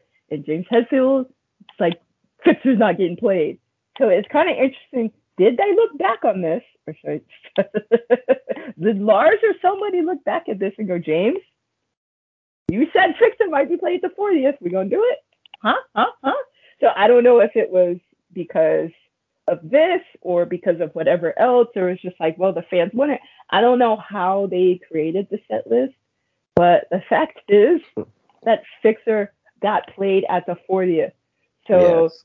10 years ago, James Hetfield put out the possibility that Fixer would be played at the 40th. So thank you, Mr. James Allen Hetfield, for putting out that possibility, which shows that Fixer is a song he appreciates and likes. Like this paragraph here are songs that he likes.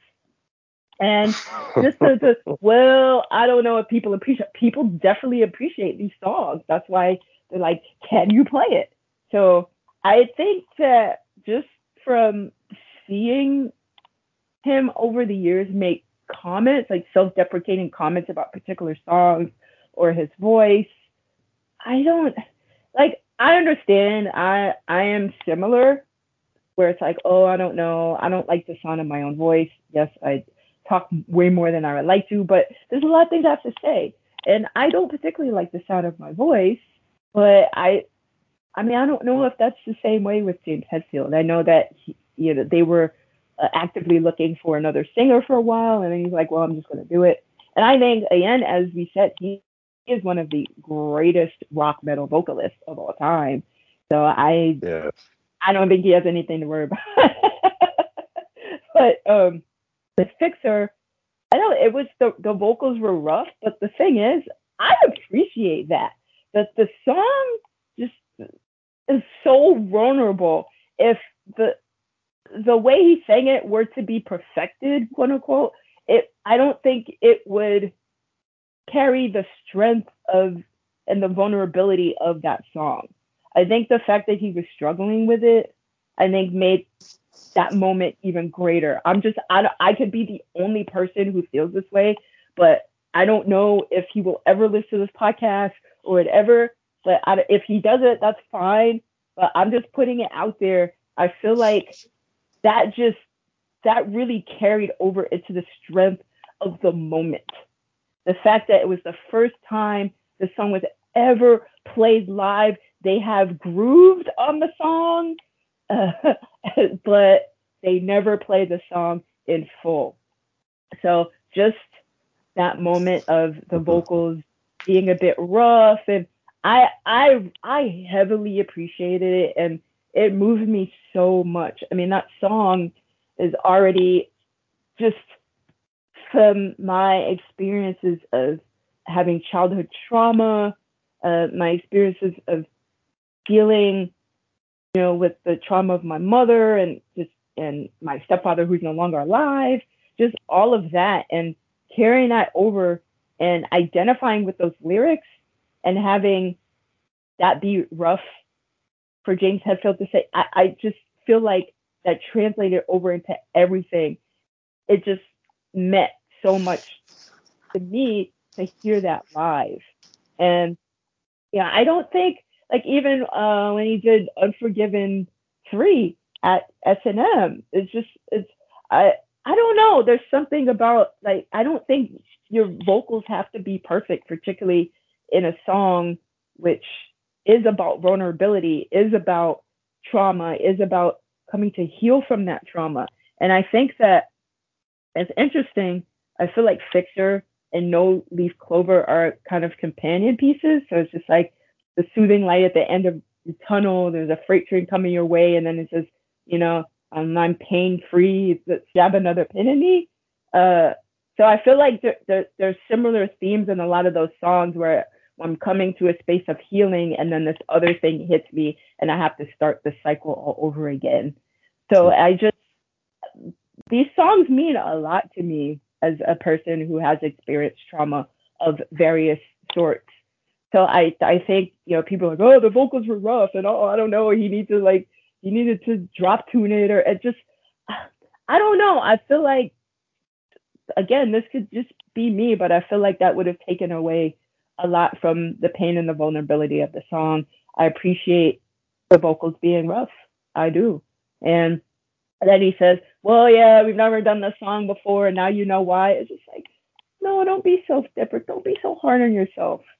I understand he's a perfectionist, which is the total opposite of Lars. It's just like, we need to be in the moment in order to be, like, I understand both points, but I think particularly in this moment, I think the fact that his vocals were not perfect led to the amazingness of that performance. Absolutely, yeah. That's what made it work to me. Yeah.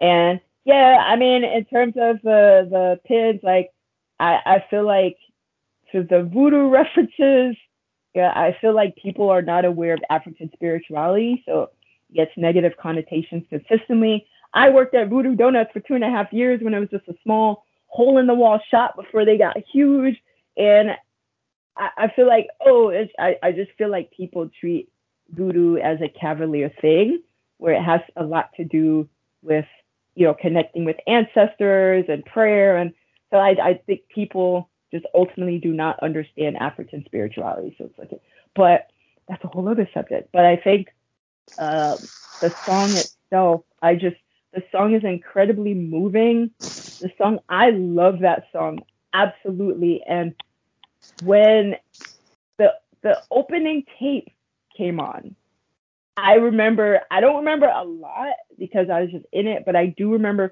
looking at you and going, are they playing what I think they're playing? And is this the tape? And I thought they were going to play the opening tape and maybe go into, I mean, not Outlaw Torn, because that's not Reload, like Outlaw Torn is load, but I thought maybe they would do another Load song or something, or play, the intro, the Fixer, and then go into something else again. Like, psych, we're gonna go. I thought that was gonna happen, but then when they started playing the, I was like, oh, whoa! And then he starts singing, and I was like, wait, they're really doing Fixer. They're Right. actually doing Fixer. So Like, I was in shock, absolute shock. And yet I did roll over to the dude in the other section and it's like, they're doing Fixer. And he looked at me like, well, okay. Like, we're in the middle of the song. Do you not hear the song? They're doing Fixer. And then, yeah, after the show, I'm just rolling around yelling at everybody, they're doing Fixer. And people looked at me like I had two heads. So I don't, apparently that's what happened to other folks who were really in the Fixer, where they had people in the section next to them. They're like, Fixer. People are like, okay, okay. But Fixer has a solid community of supporters, including myself.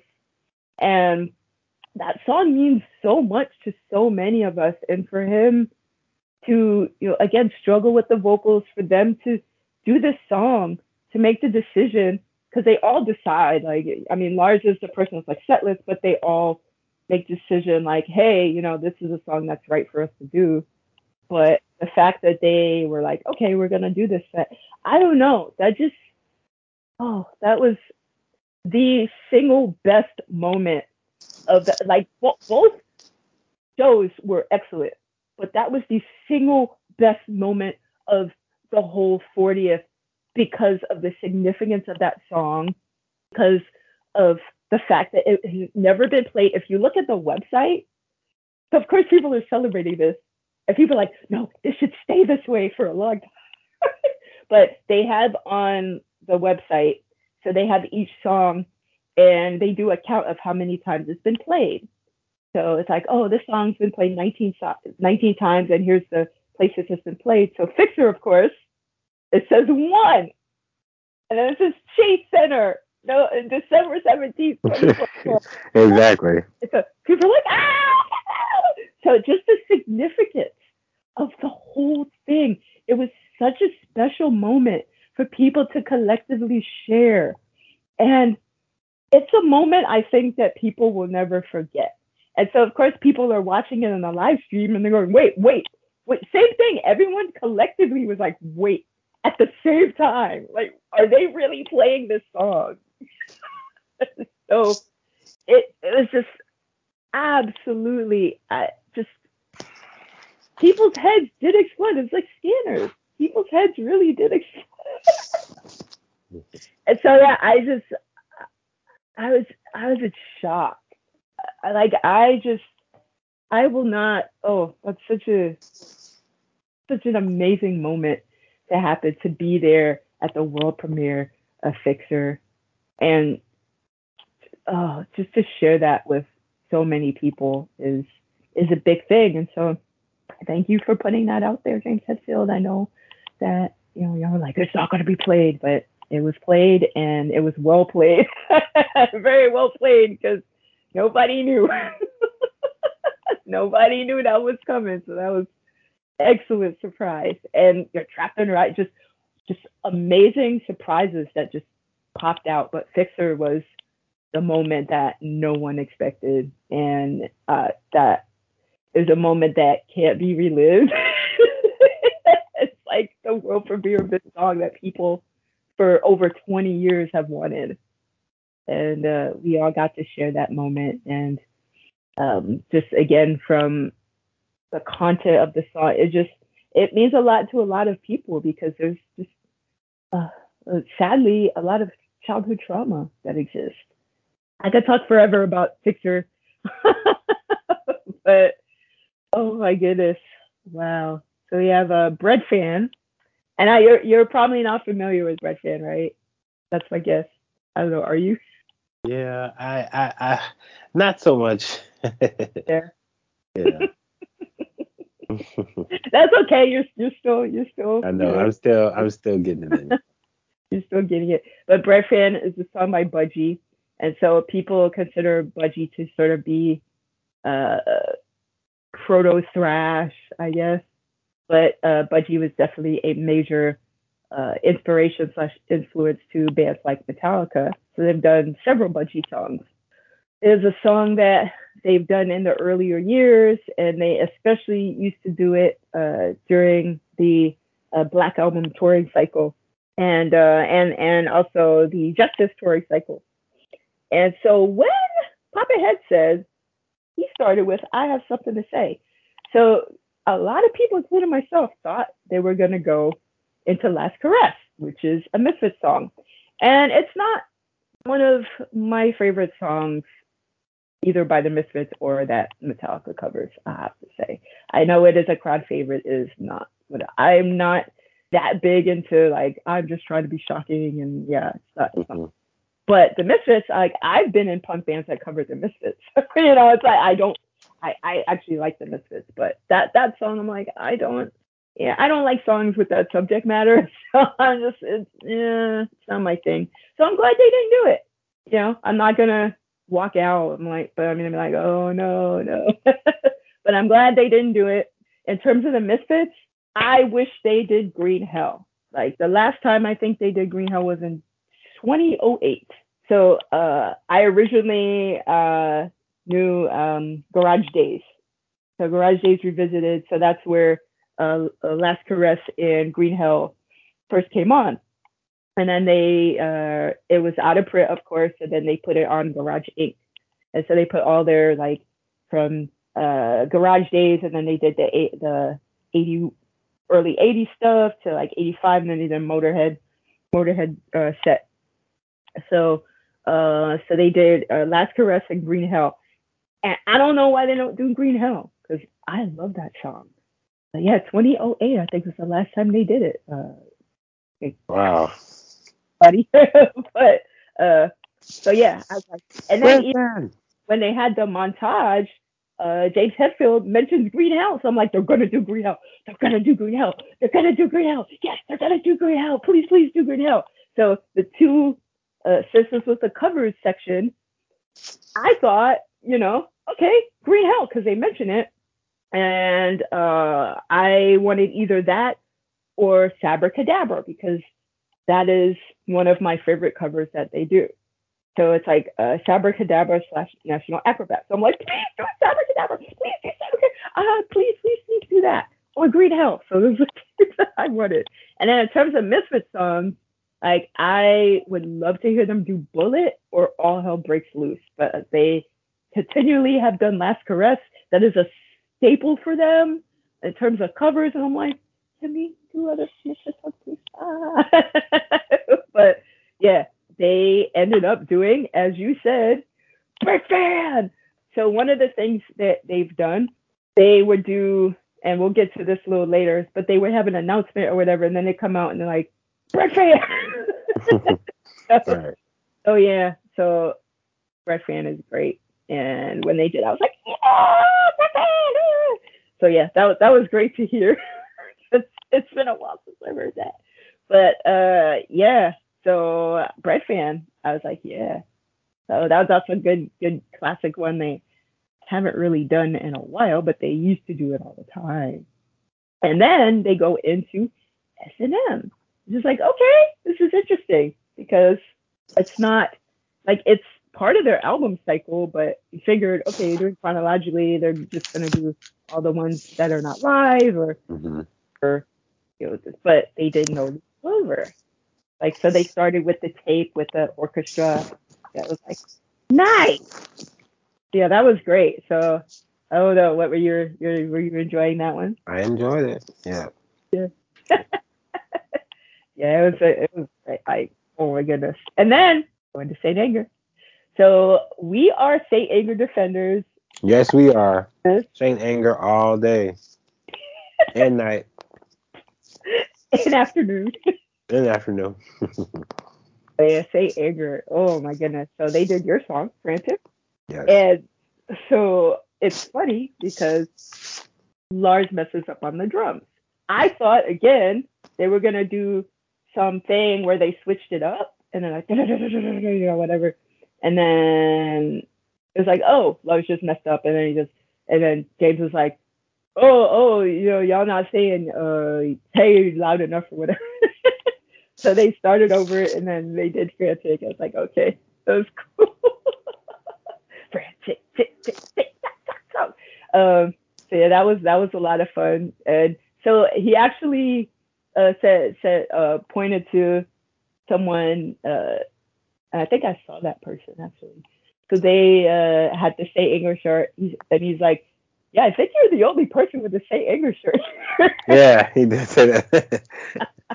It was like, oh, like there were people with St. Anger patches, but like I saw some St. Anger love in there.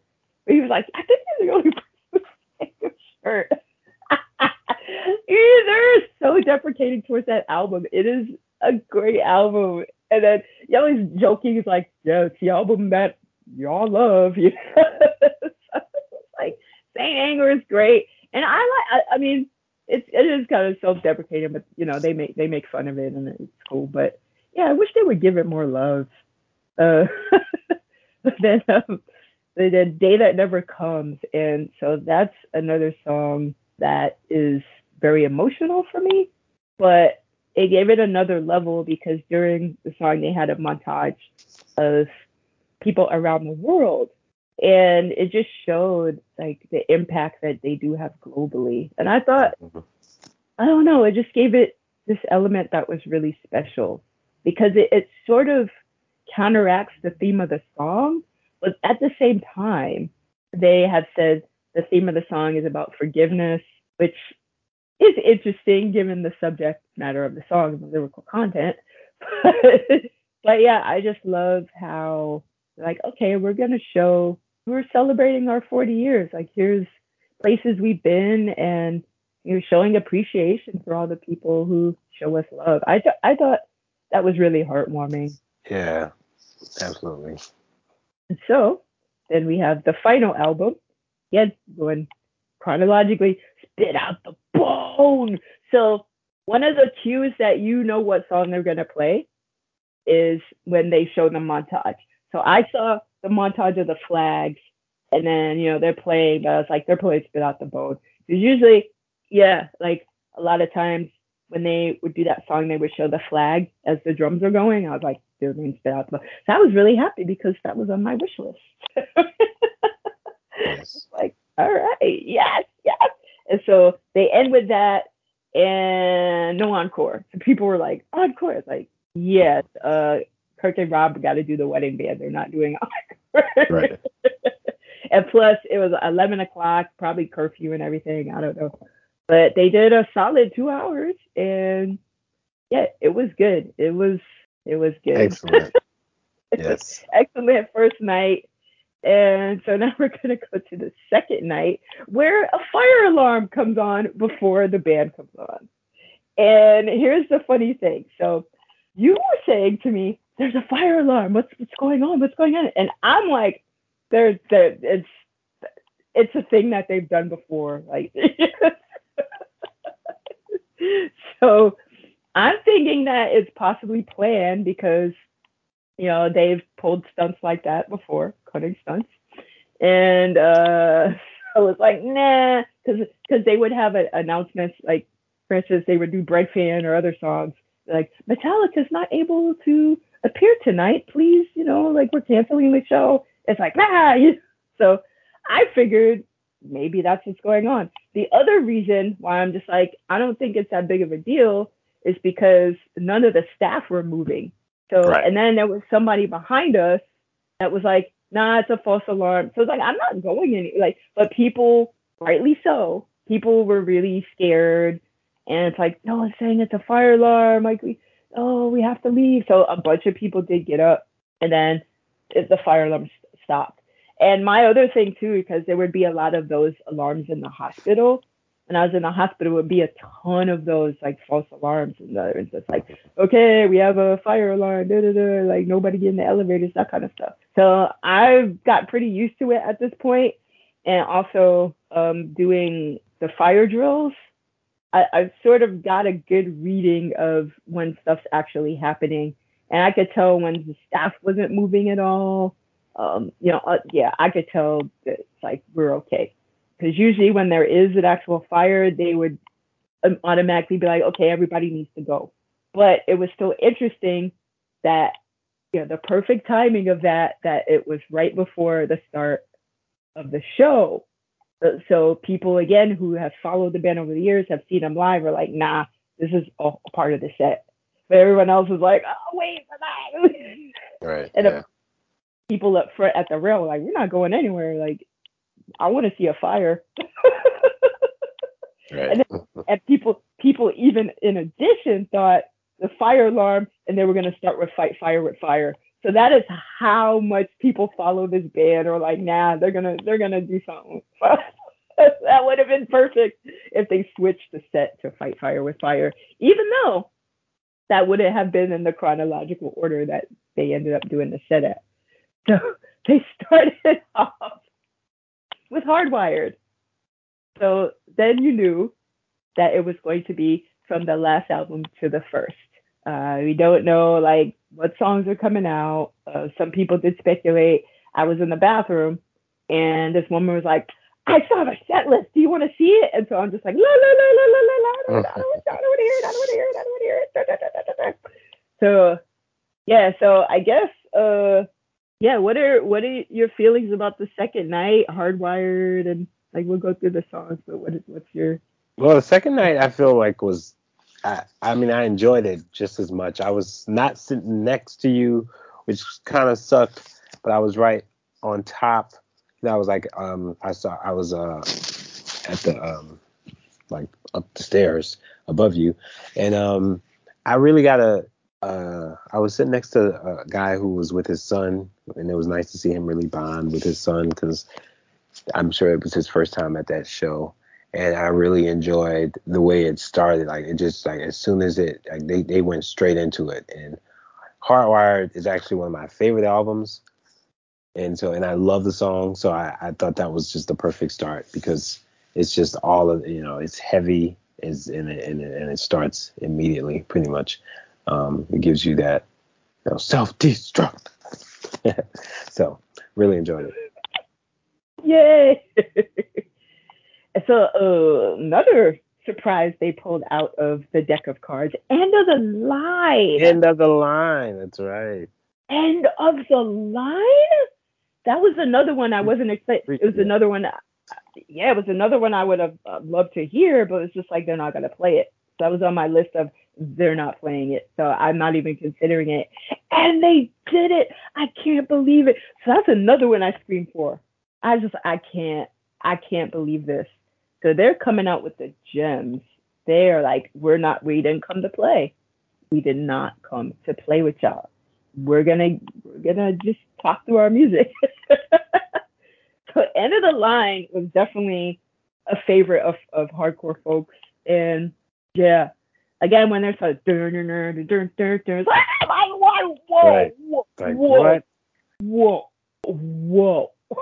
So yeah, that was definitely a nice surprise. definitely a nice surprise. And then the next surprise, like, what are y'all doing right now? Dirty Then they gave window. you Dirty Window. I saw you. Yeah, you freaked that one out. Oh, You're saying, dirty window. Are you kidding? Whoa. When I heard, I was like, wait, whoa, whoa. Same thing. I was like, right. they are not playing what I think they're playing. Excuse me. I was like, okay. I lost it. I was like, are you kidding me? Are you kidding me? And so there were folks next to me. They were like, okay. And the dude next to me, he ended up giving me the bracelet that they had in the seats. He was just like, "You're having a good time." I was like, "Yeah." And I asked him, I was like, "So what songs do you want to hear?" He's like, "All of them."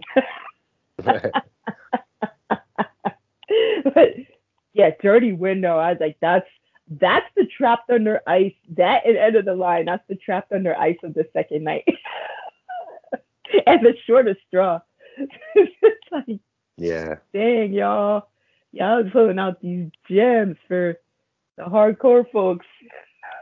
So yeah, the first half of night two was definitely for hardcore folks, and then the second half was more standards, but it was like there were some good standards. So I know people are like, oh man, but no, they were all good. But Dirty Window, I couldn't. But yeah, I disappear. So they did talk about being like doing stuff for soundtracks, and then Papa Het, he talked about Through the Never and how he enjoyed that, and and I was like, thank you, because I ride hard for that movie. I was just like, am I the only one who Right. rides hard for it? And it's become one of my favorite movies. So I love that movie so much. I appreciate the surreal subplot of the movie. I like that it wasn't just a concert film. I appreciate that spoilers, that it was a film that honored Cliff Burton. I just appreciate all of that. And then, they did take some stuff from Cunning Stunts, and they did all of that. But I love that movie so much. And it's the one movie that got me to love film again. And I don't really see people talking about it. So when I saw James Hetfield just show an appreciation for it, because I know, man, it's a self-deprecating thing, and there was some disappointment that it didn't do that well. But the fact that he's just like, yeah, I really appreciated Through the Never, and I enjoyed the plot. I was just like, thank you. I was just really happy that he said that, because I just felt alone. I really did feel alone in my love for Through the Never. I'm just being honest. So I love that movie so much that I'm happy they did it. I love that they just go left field with that kind of stuff. I love and appreciate that movie. Again, if anybody's listening, I love it. I just let y'all know. But they did I Disappear, which was for Mission Impossible 2, 3, 4. I don't know. I've never seen the Mission Impossible movie, but it was for one of the Mission Impossible movies. It's a great song. It's definitely one of those like toe tapping, like sing along kind of hmm and it's stopped short of being anthemic, because I'm not too big of a fan of like really big anthemic songs. Like We Will Rock You is like probably, I'm like, okay, I appreciate it, but there's other ones I'm like, but but yeah, it stops short of that. But and then the chorus is, it's just there's some good songwriters in that band. That's all. Absolutely. It's great. James Hetfield is an amazing songwriter. Um, you burn me when I'm gone. You teach me while I'm here. Just as soon as I belong, it's time I disappear. It's just like, woo, here I go now. I mean, it's great. I don't know. I don't know. Were you familiar with that I song? was not familiar. That was like, yeah, definitely one of my first times hearing it. What are your thoughts? I enjoyed it. It was definitely like, it was, everyone was just saying it. It seemed like I was like, that was definitely one of those songs where I was like, oh, okay. Like I want to listen to the studio version. I enjoyed the live version though, very much. From what I remember, I didn't, it flowed into right after the Dirty Window. It was like it was So I mean, I enjoyed it. Yeah. But even the songs, you're like, I don't know, but you're capturing that experience and people around you, like, yeah. What I remember is like they were out. Wasn't there like it was like in a Grand Canyon or desert or like they were showing clips. Yeah. So they so the video, you caught that. That's interesting. So you were paying attention. Yeah, I'm telling you. You pay attention to stuff. That's good. So they had different elements in the video. So they took from various movies. So I think the James Hetfield part was from the movie Bullet, Steve McQueen. And then Kirk's part, I think, was Rear Window, where the plane is falling. I think that's Rear Window. And then I'm forgetting Jason's part in the movie. Was that The Matrix? I'm so sorry. I'm a horrible person for not knowing. And then Lars, I can't remember what Lars and Jason's movies were. I feel like one of them was Matrix, one was actually Mission Impossible. And then at the end of the video was like Tom Cruise on the top of a mountain or whatever. Yeah. But yeah, it's a great song. It's a great song. That's definitely a toe tap and sing along. Cut short of anthemic, which I'm really happy about. Yeah. Chorus is great. It's some good songwriting. It just shows you, like, I mean, they can write varying styles of music. So you have a song like Master Puppets, you have a song like Battery, you have a song like Dyer's Eve, you have a song like One, you have a song like Unforgiven. It's just very, it's just range, and I love this band. Right. So then the cover section. So instead of the S&M, they did the I Disappear. So like soundtracks, and then they go back to the covers. So and they talk about different covers or whatever. I think they still talk about covers. One of the nights to talk about covers. And then I wanted. Like, this is whenever. Okay, yeah. So I wanted to hear again Sabracadabra or Green Hell, because James like Green Hell, and I was like, Green Hell.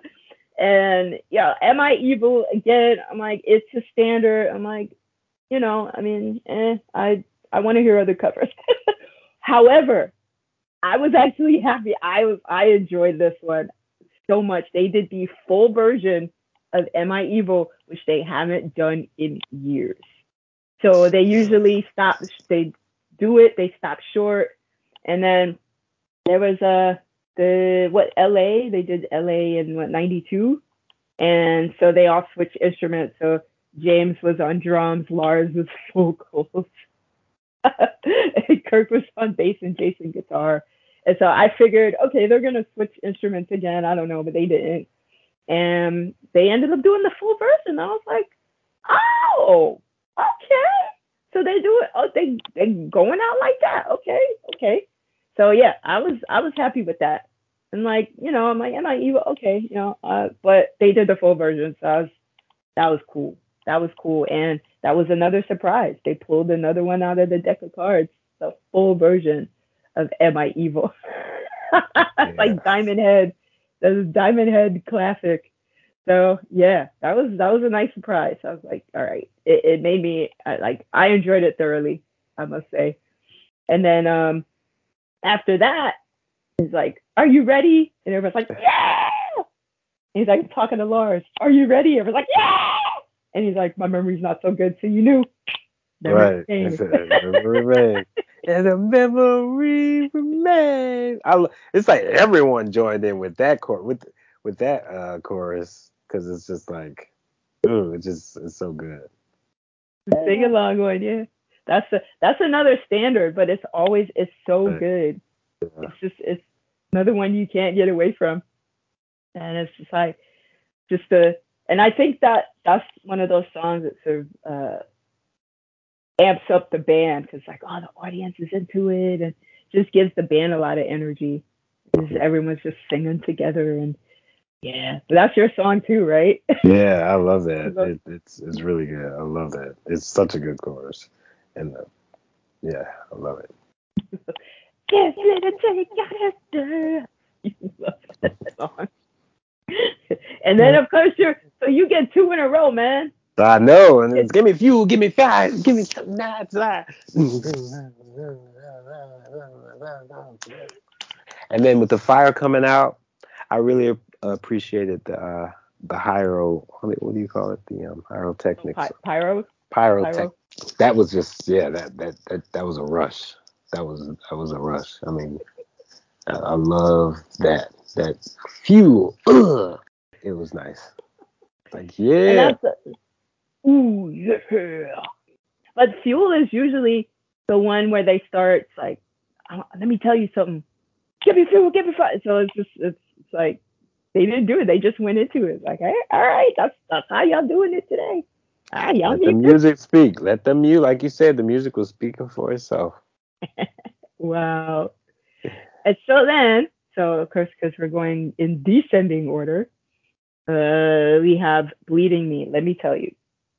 So this is another one. It's going through stuff and just working on healing. Like this is another one, and I had all kind of feelings throughout this, and I actually said a prayer several times.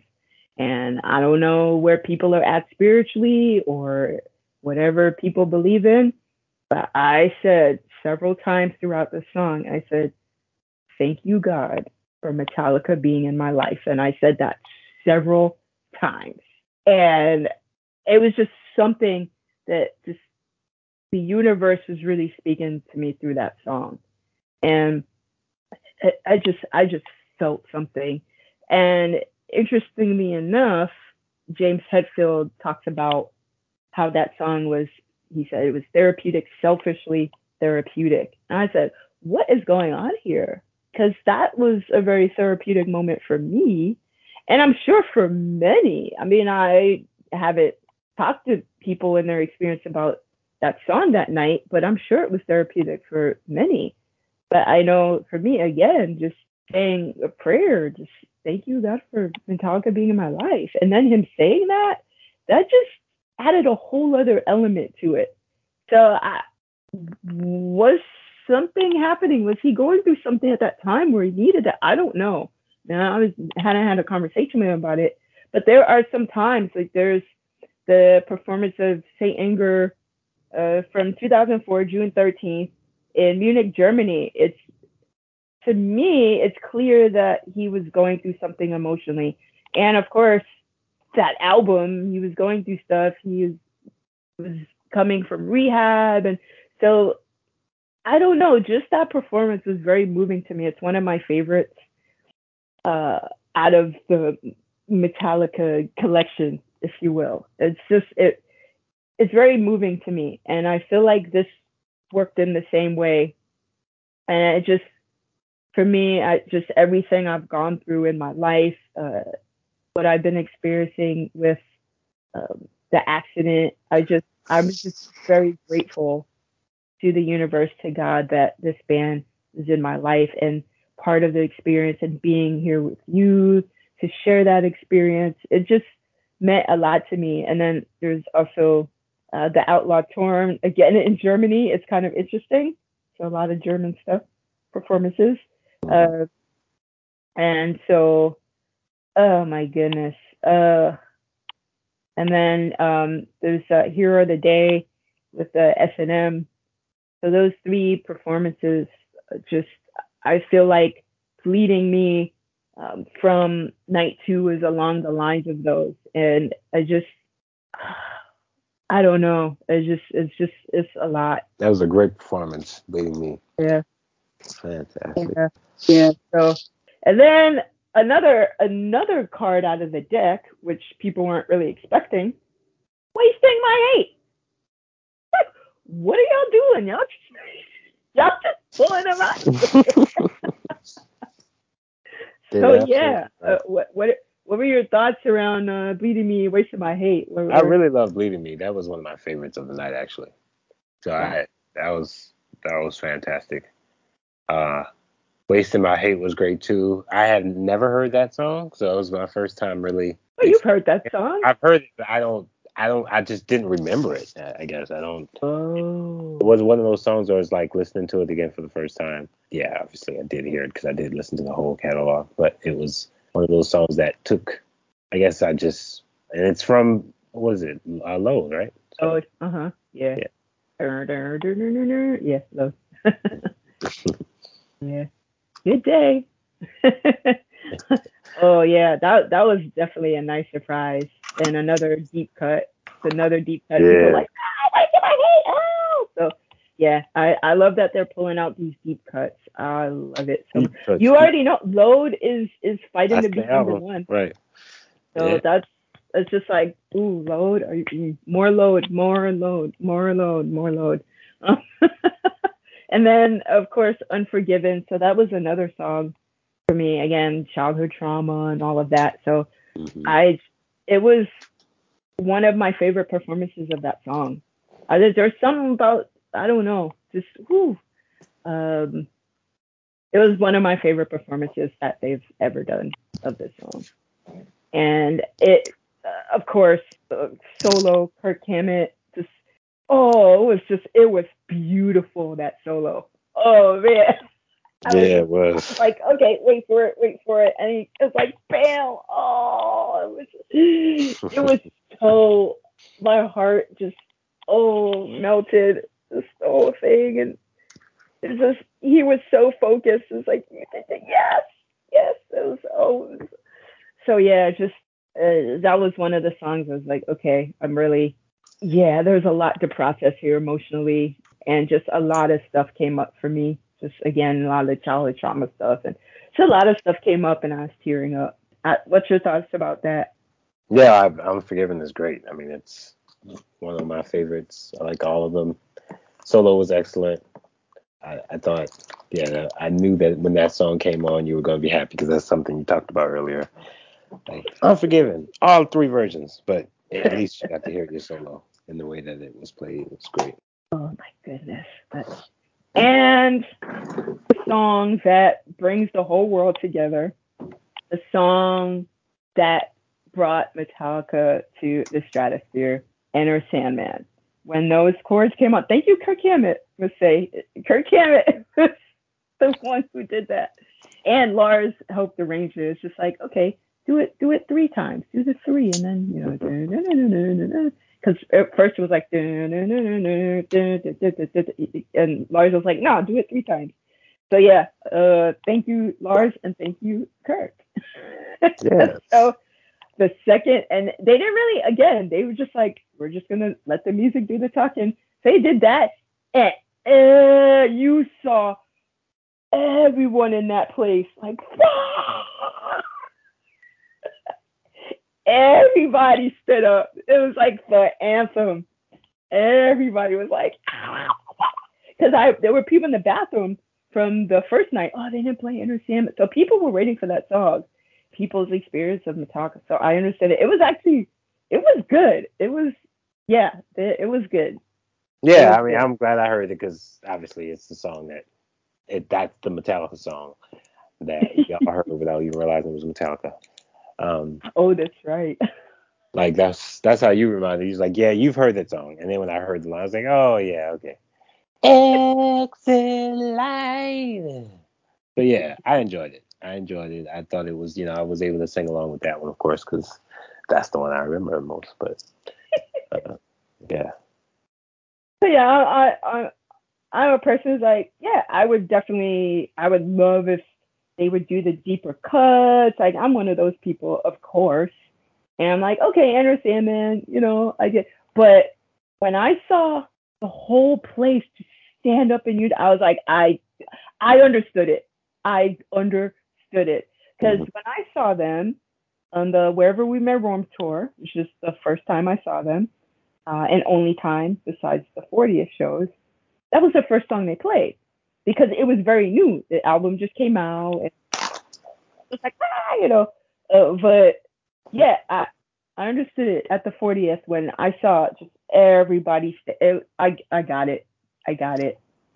And it, again, I'm like, okay, but I got it. Yeah, that it was a job well done, job well done, Metallica. But yeah, it's just to see how many times do you see everyone just get up and just like how many times do you get to see that? It was just that helped me really understand the impact of Metallica. Like obviously there are songs that they do and have done that mean a lot more to me and have a lot more emotional relevance, but to see how happy Enter Sandman made people, I got it. And I was like, yeah, that's this song needs to be at the 40th because that is just I don't know how you feel about it, but that felt good. I gotta say that felt good. I agree. Okay. Yeah, that felt really good to see. I gotta say for sure. So here's where we actually start to have so the last songs are where we have just straight up standards. And they are good standards, so I am not going to argue. I know, again, as I just mentioned, I'm one of those people who are like, deep cuts, but you cannot deny the power of these standards. Mm-hmm. And it's just like, again, it's the 40th anniversary. So it's like, yeah, we're going to give you deep cuts, but we're also going to give you our standards, our classics, and give you the reason why people appreciate what we do. And so I, again, get that. I think if it was all deep cuts, I think it would. I know this is, people are like, what do you mean? But it would kind of cheapen the experience because you are leaving people out. If you tell this band that's like, yeah, like we want everyone to share the experience, you're going to have to play some standards. It's not like the 30th anniversary shows. If you played all deep cuts, I get that. But they played so many deep cuts in the first and second night. It's not like they played all standards. I'm not going to argue and be mad that they're playing like Harvester, which is, again, kind of semi-standard. So Harvester's Sorrow, yeah, I wanted to hear Blacken. I wanted to hear Phrase Ends of Sanity. Like, I wanted to hear the deeper cuts. But Harvester's Sorrow, I don't even think that's for a casual fan, I don't even think that's a thing. That's pretty, like, hardcore fans are into Harvester. So I wouldn't even say, like, even though it's a semi-standard, it's still something that hardcore fans like. So even with the songs they chose, the only song that's really like out of the set was Enter Sandman. I think the rest of them are like I think that casual fans would not necessarily be into even the standards they've done. But Harvey, yeah, it's another song that's just like, yeah, kind of grooves, and it's good. I'm happy with it. I don't know what your thoughts Yeah, are I on mean, that. like to your point, I don't know. It's not like, the last 5 songs, as you said, they're standards, and I'm not, as someone who is not really, I've heard all of their albums, of course, but it's not like I can differentiate the standard from. I mean, I know obviously it's not the newer song, but I wouldn't make like Harvest. I enjoyed it. I enjoyed and I understand why they would do. You can't just do the deep cuts without doing the songs that most people are just used to hearing, the standards, because the standards can be good. I mean, and they did a great job out of all of them. They really intensified and maximized the crowd participation because obviously most people in there were probably wanting to hear those standards at some point anyway. So I mean, I really enjoyed it, and I thought it made sense, aesthetically. You got it exactly. Crowd participation, and that's exactly, if they did all deep cuts, Yeah, I you can't. guarantee Yeah, you. you wouldn't. It would cheapen it. It would be kind of like, wait, you can't. So you got to give people. You got to give the people what they coming for, even because that's what makes them. That's the.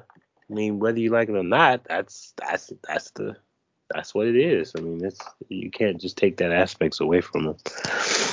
So Yeah, if you're doing all deep cuts, like half the place would be sitting down. right, And people like me would be like, yeah, but half the place would be, I mean, people didn't know Fixer. right, exactly. Fixer. So do you think they're gonna know all the. You think they're gonna know "Man Unkind"? Right. They were Which just is the song I exactly. want to hear.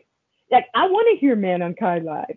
I, I, but You gotta be careful how most you play people, the songs though, because you can't, can't just.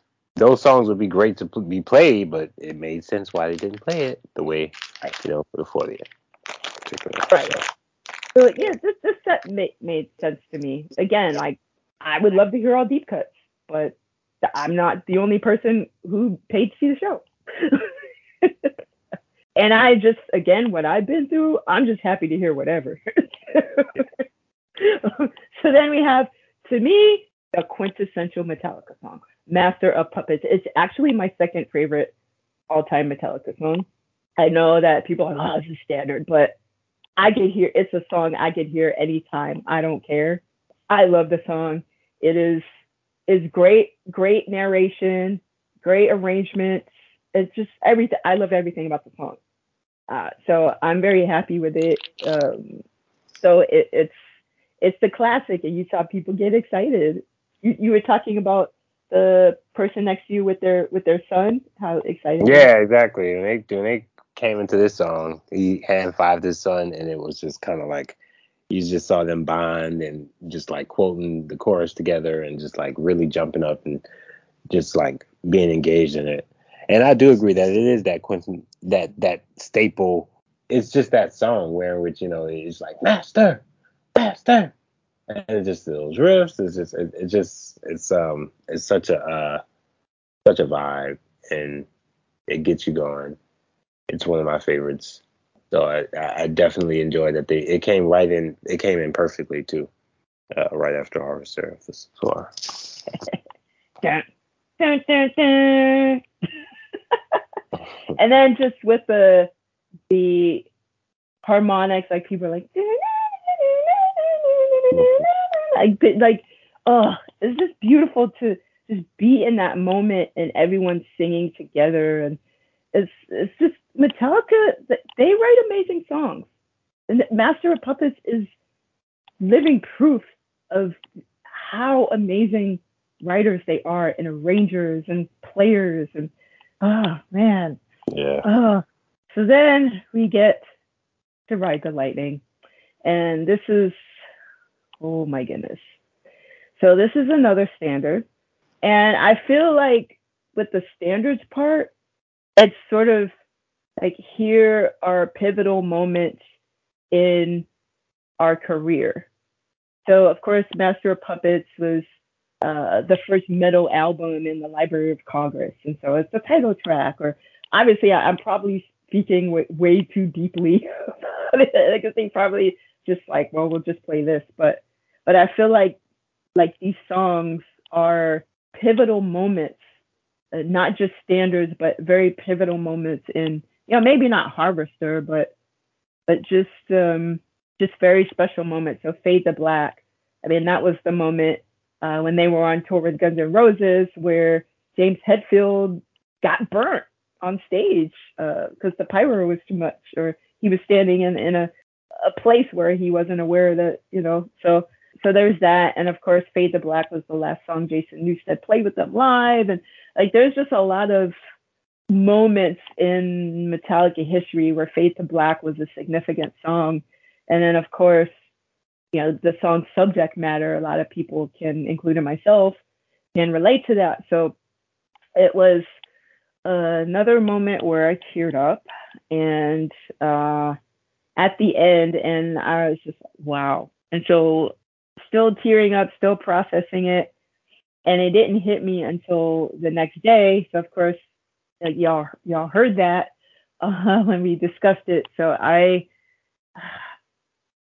it's hard for me. It's one of my favorite songs, but it's really hard for me to listen to because of the subject matter. So when James Hetfield dedicated the song to folks who are struggling, that are afraid to talk to anyone, and just said, "You're not alone," I was just like, what is going on? So he talked about the song being therapeutic, and either just a lot of people have come to him, either in confidence or whatever, saying, "I'm going through this," or he's reading what people are going through, or he's going through something, or I don't know what, but it's not like you don't always hear him say that. So, like a lot of times, a song will be dedicated to a specific person or some or a crew member, whatever. But I don't know, and maybe it's just what I've been dealing with. Uh, but when he said that just really hit me. That hit me hard, and because like a week or so prior to the 40th, like I almost didn't make it because I almost ended my life. I was seconds away from doing that. And I was like, okay, I'm in a crisis moment to call someone. Just to experience that and not want to be here and going through all of this stuff. And it's just like, it'll just be better off not being here. And then hearing that song, obviously, having experienced that various times in my life, but just this moment having this band be essentially the soundtrack of my life at this point, dealing with all of this stuff, and just to hear it live and then have that dedication. Obviously, we don't personally know each other, but just getting that energy, feeling that energy, it just really meant a lot to me. And yeah, tearing up there. I'm like tearing up now as I'm thinking about it. But yeah, the next day I just lost it, as you saw. And yeah, so I that was that was a lot. That was a lot. And again, I'm just so appreciative of this band. Again, I don't know them, they don't know me, but there's just a lot of emotion and a lot of connection. And yeah, it's a big thing. Wow. So I don't know what your feelings were. I mean, I echo the same sentiments. That's a very emotional song, and I can understand why anyone really, listening to those lyrics, that that song does it. It's a very heavy song, and I enjoyed it because I knew just while listening, I was able to connect with it, and I know how much it meant. Like I said earlier, the way they perform these songs over the years, it takes a different meaning each time, but it also is always still connected to that seed original meaning. So it's definitely an emotional ride, but worth it because it's it causes for a lot of reflection, and that's what music is supposed to do. So it's one of those necessary yet emotional experiences to listen to that, and it was really nice to listen to it. They did an amazing job. Yeah. Then we have Kill 'Em All. Whiplash. And and a lot of people were like, they're gonna end with Seek. They're gonna end with Seek and Destroy. And people are like, wait, they're ending with Whiplash? Wait, what's going on? So people like, huh? And so they did that, and of course people were like, Whiplash. Yeah, so that was really cool that they again, like when they did their more recent sets before the 40th, they would start with Whiplash. I feel like Whiplash was expected on a level, but I don't know. There was something to roundaboutly end Whiplash. Like they could have done Motor Breath, which that would have been great too. They could have like ended with anything, but I feel like Whiplash was appropriate because of the single line, "We'll never stop, we'll never quit, because we're Metallica." But of course, the live version they say, because you're Metallica. But what happens? He usually sings it, but in the 40th, what happens? Pauses and has the audience sing, because we're Metallica. So it was just this very special moment. And so I think Whiplash was a very appropriate song to roundaboutly end with. And then, so as that goes on, James Hetfield says that the little he did talk. So he thanks the crew, he thanks everyone who put this event together, who contributed, thanks everyone who is at the 40th, and then he thanks his brothers in the band.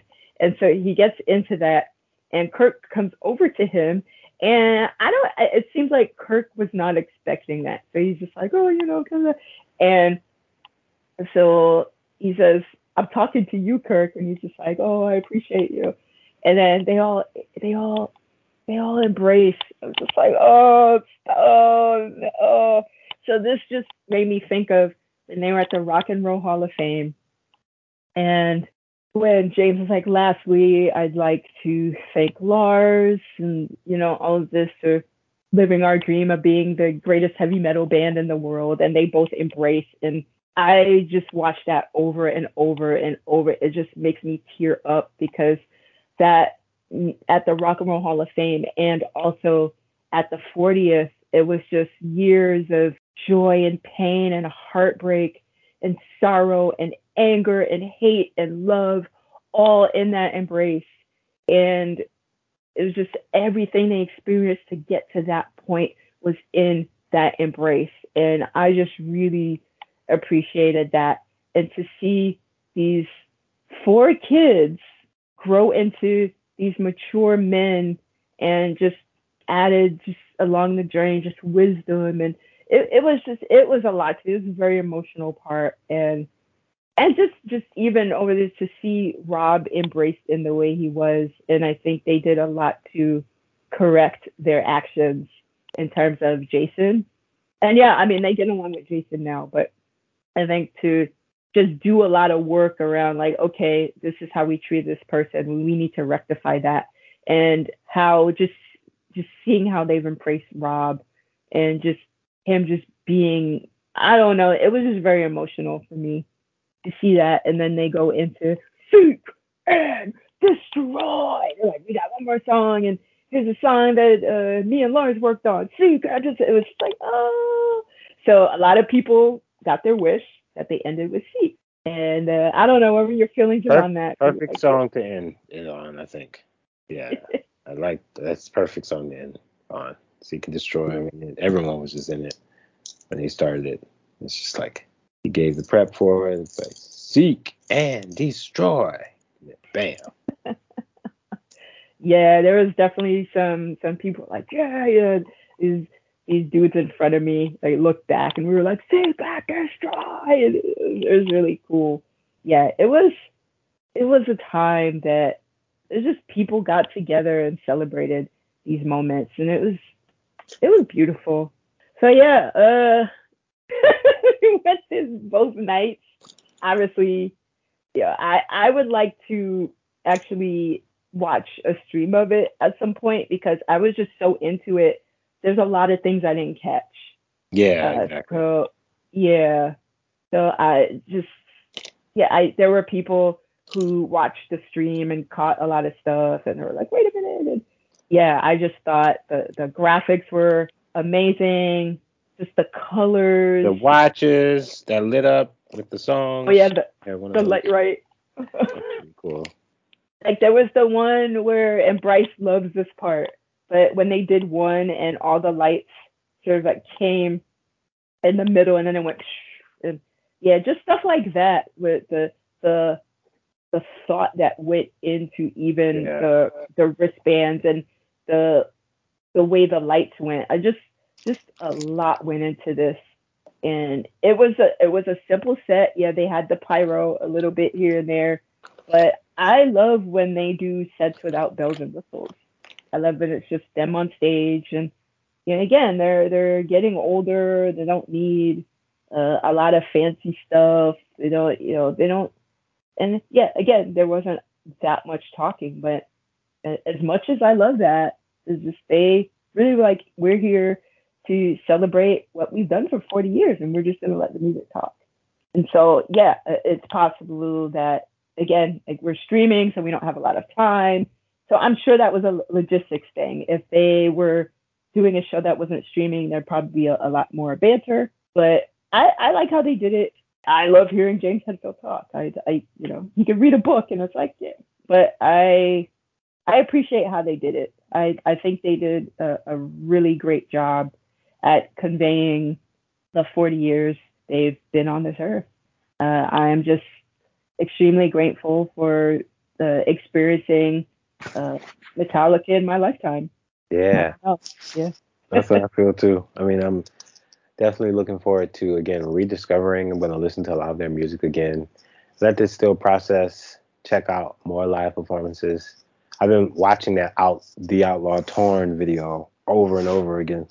Really? The one that Oh, you sent me, yeah, because the oh Mannheim. yeah, it's just like that. I love that song, especially when he gets into that solo at the end.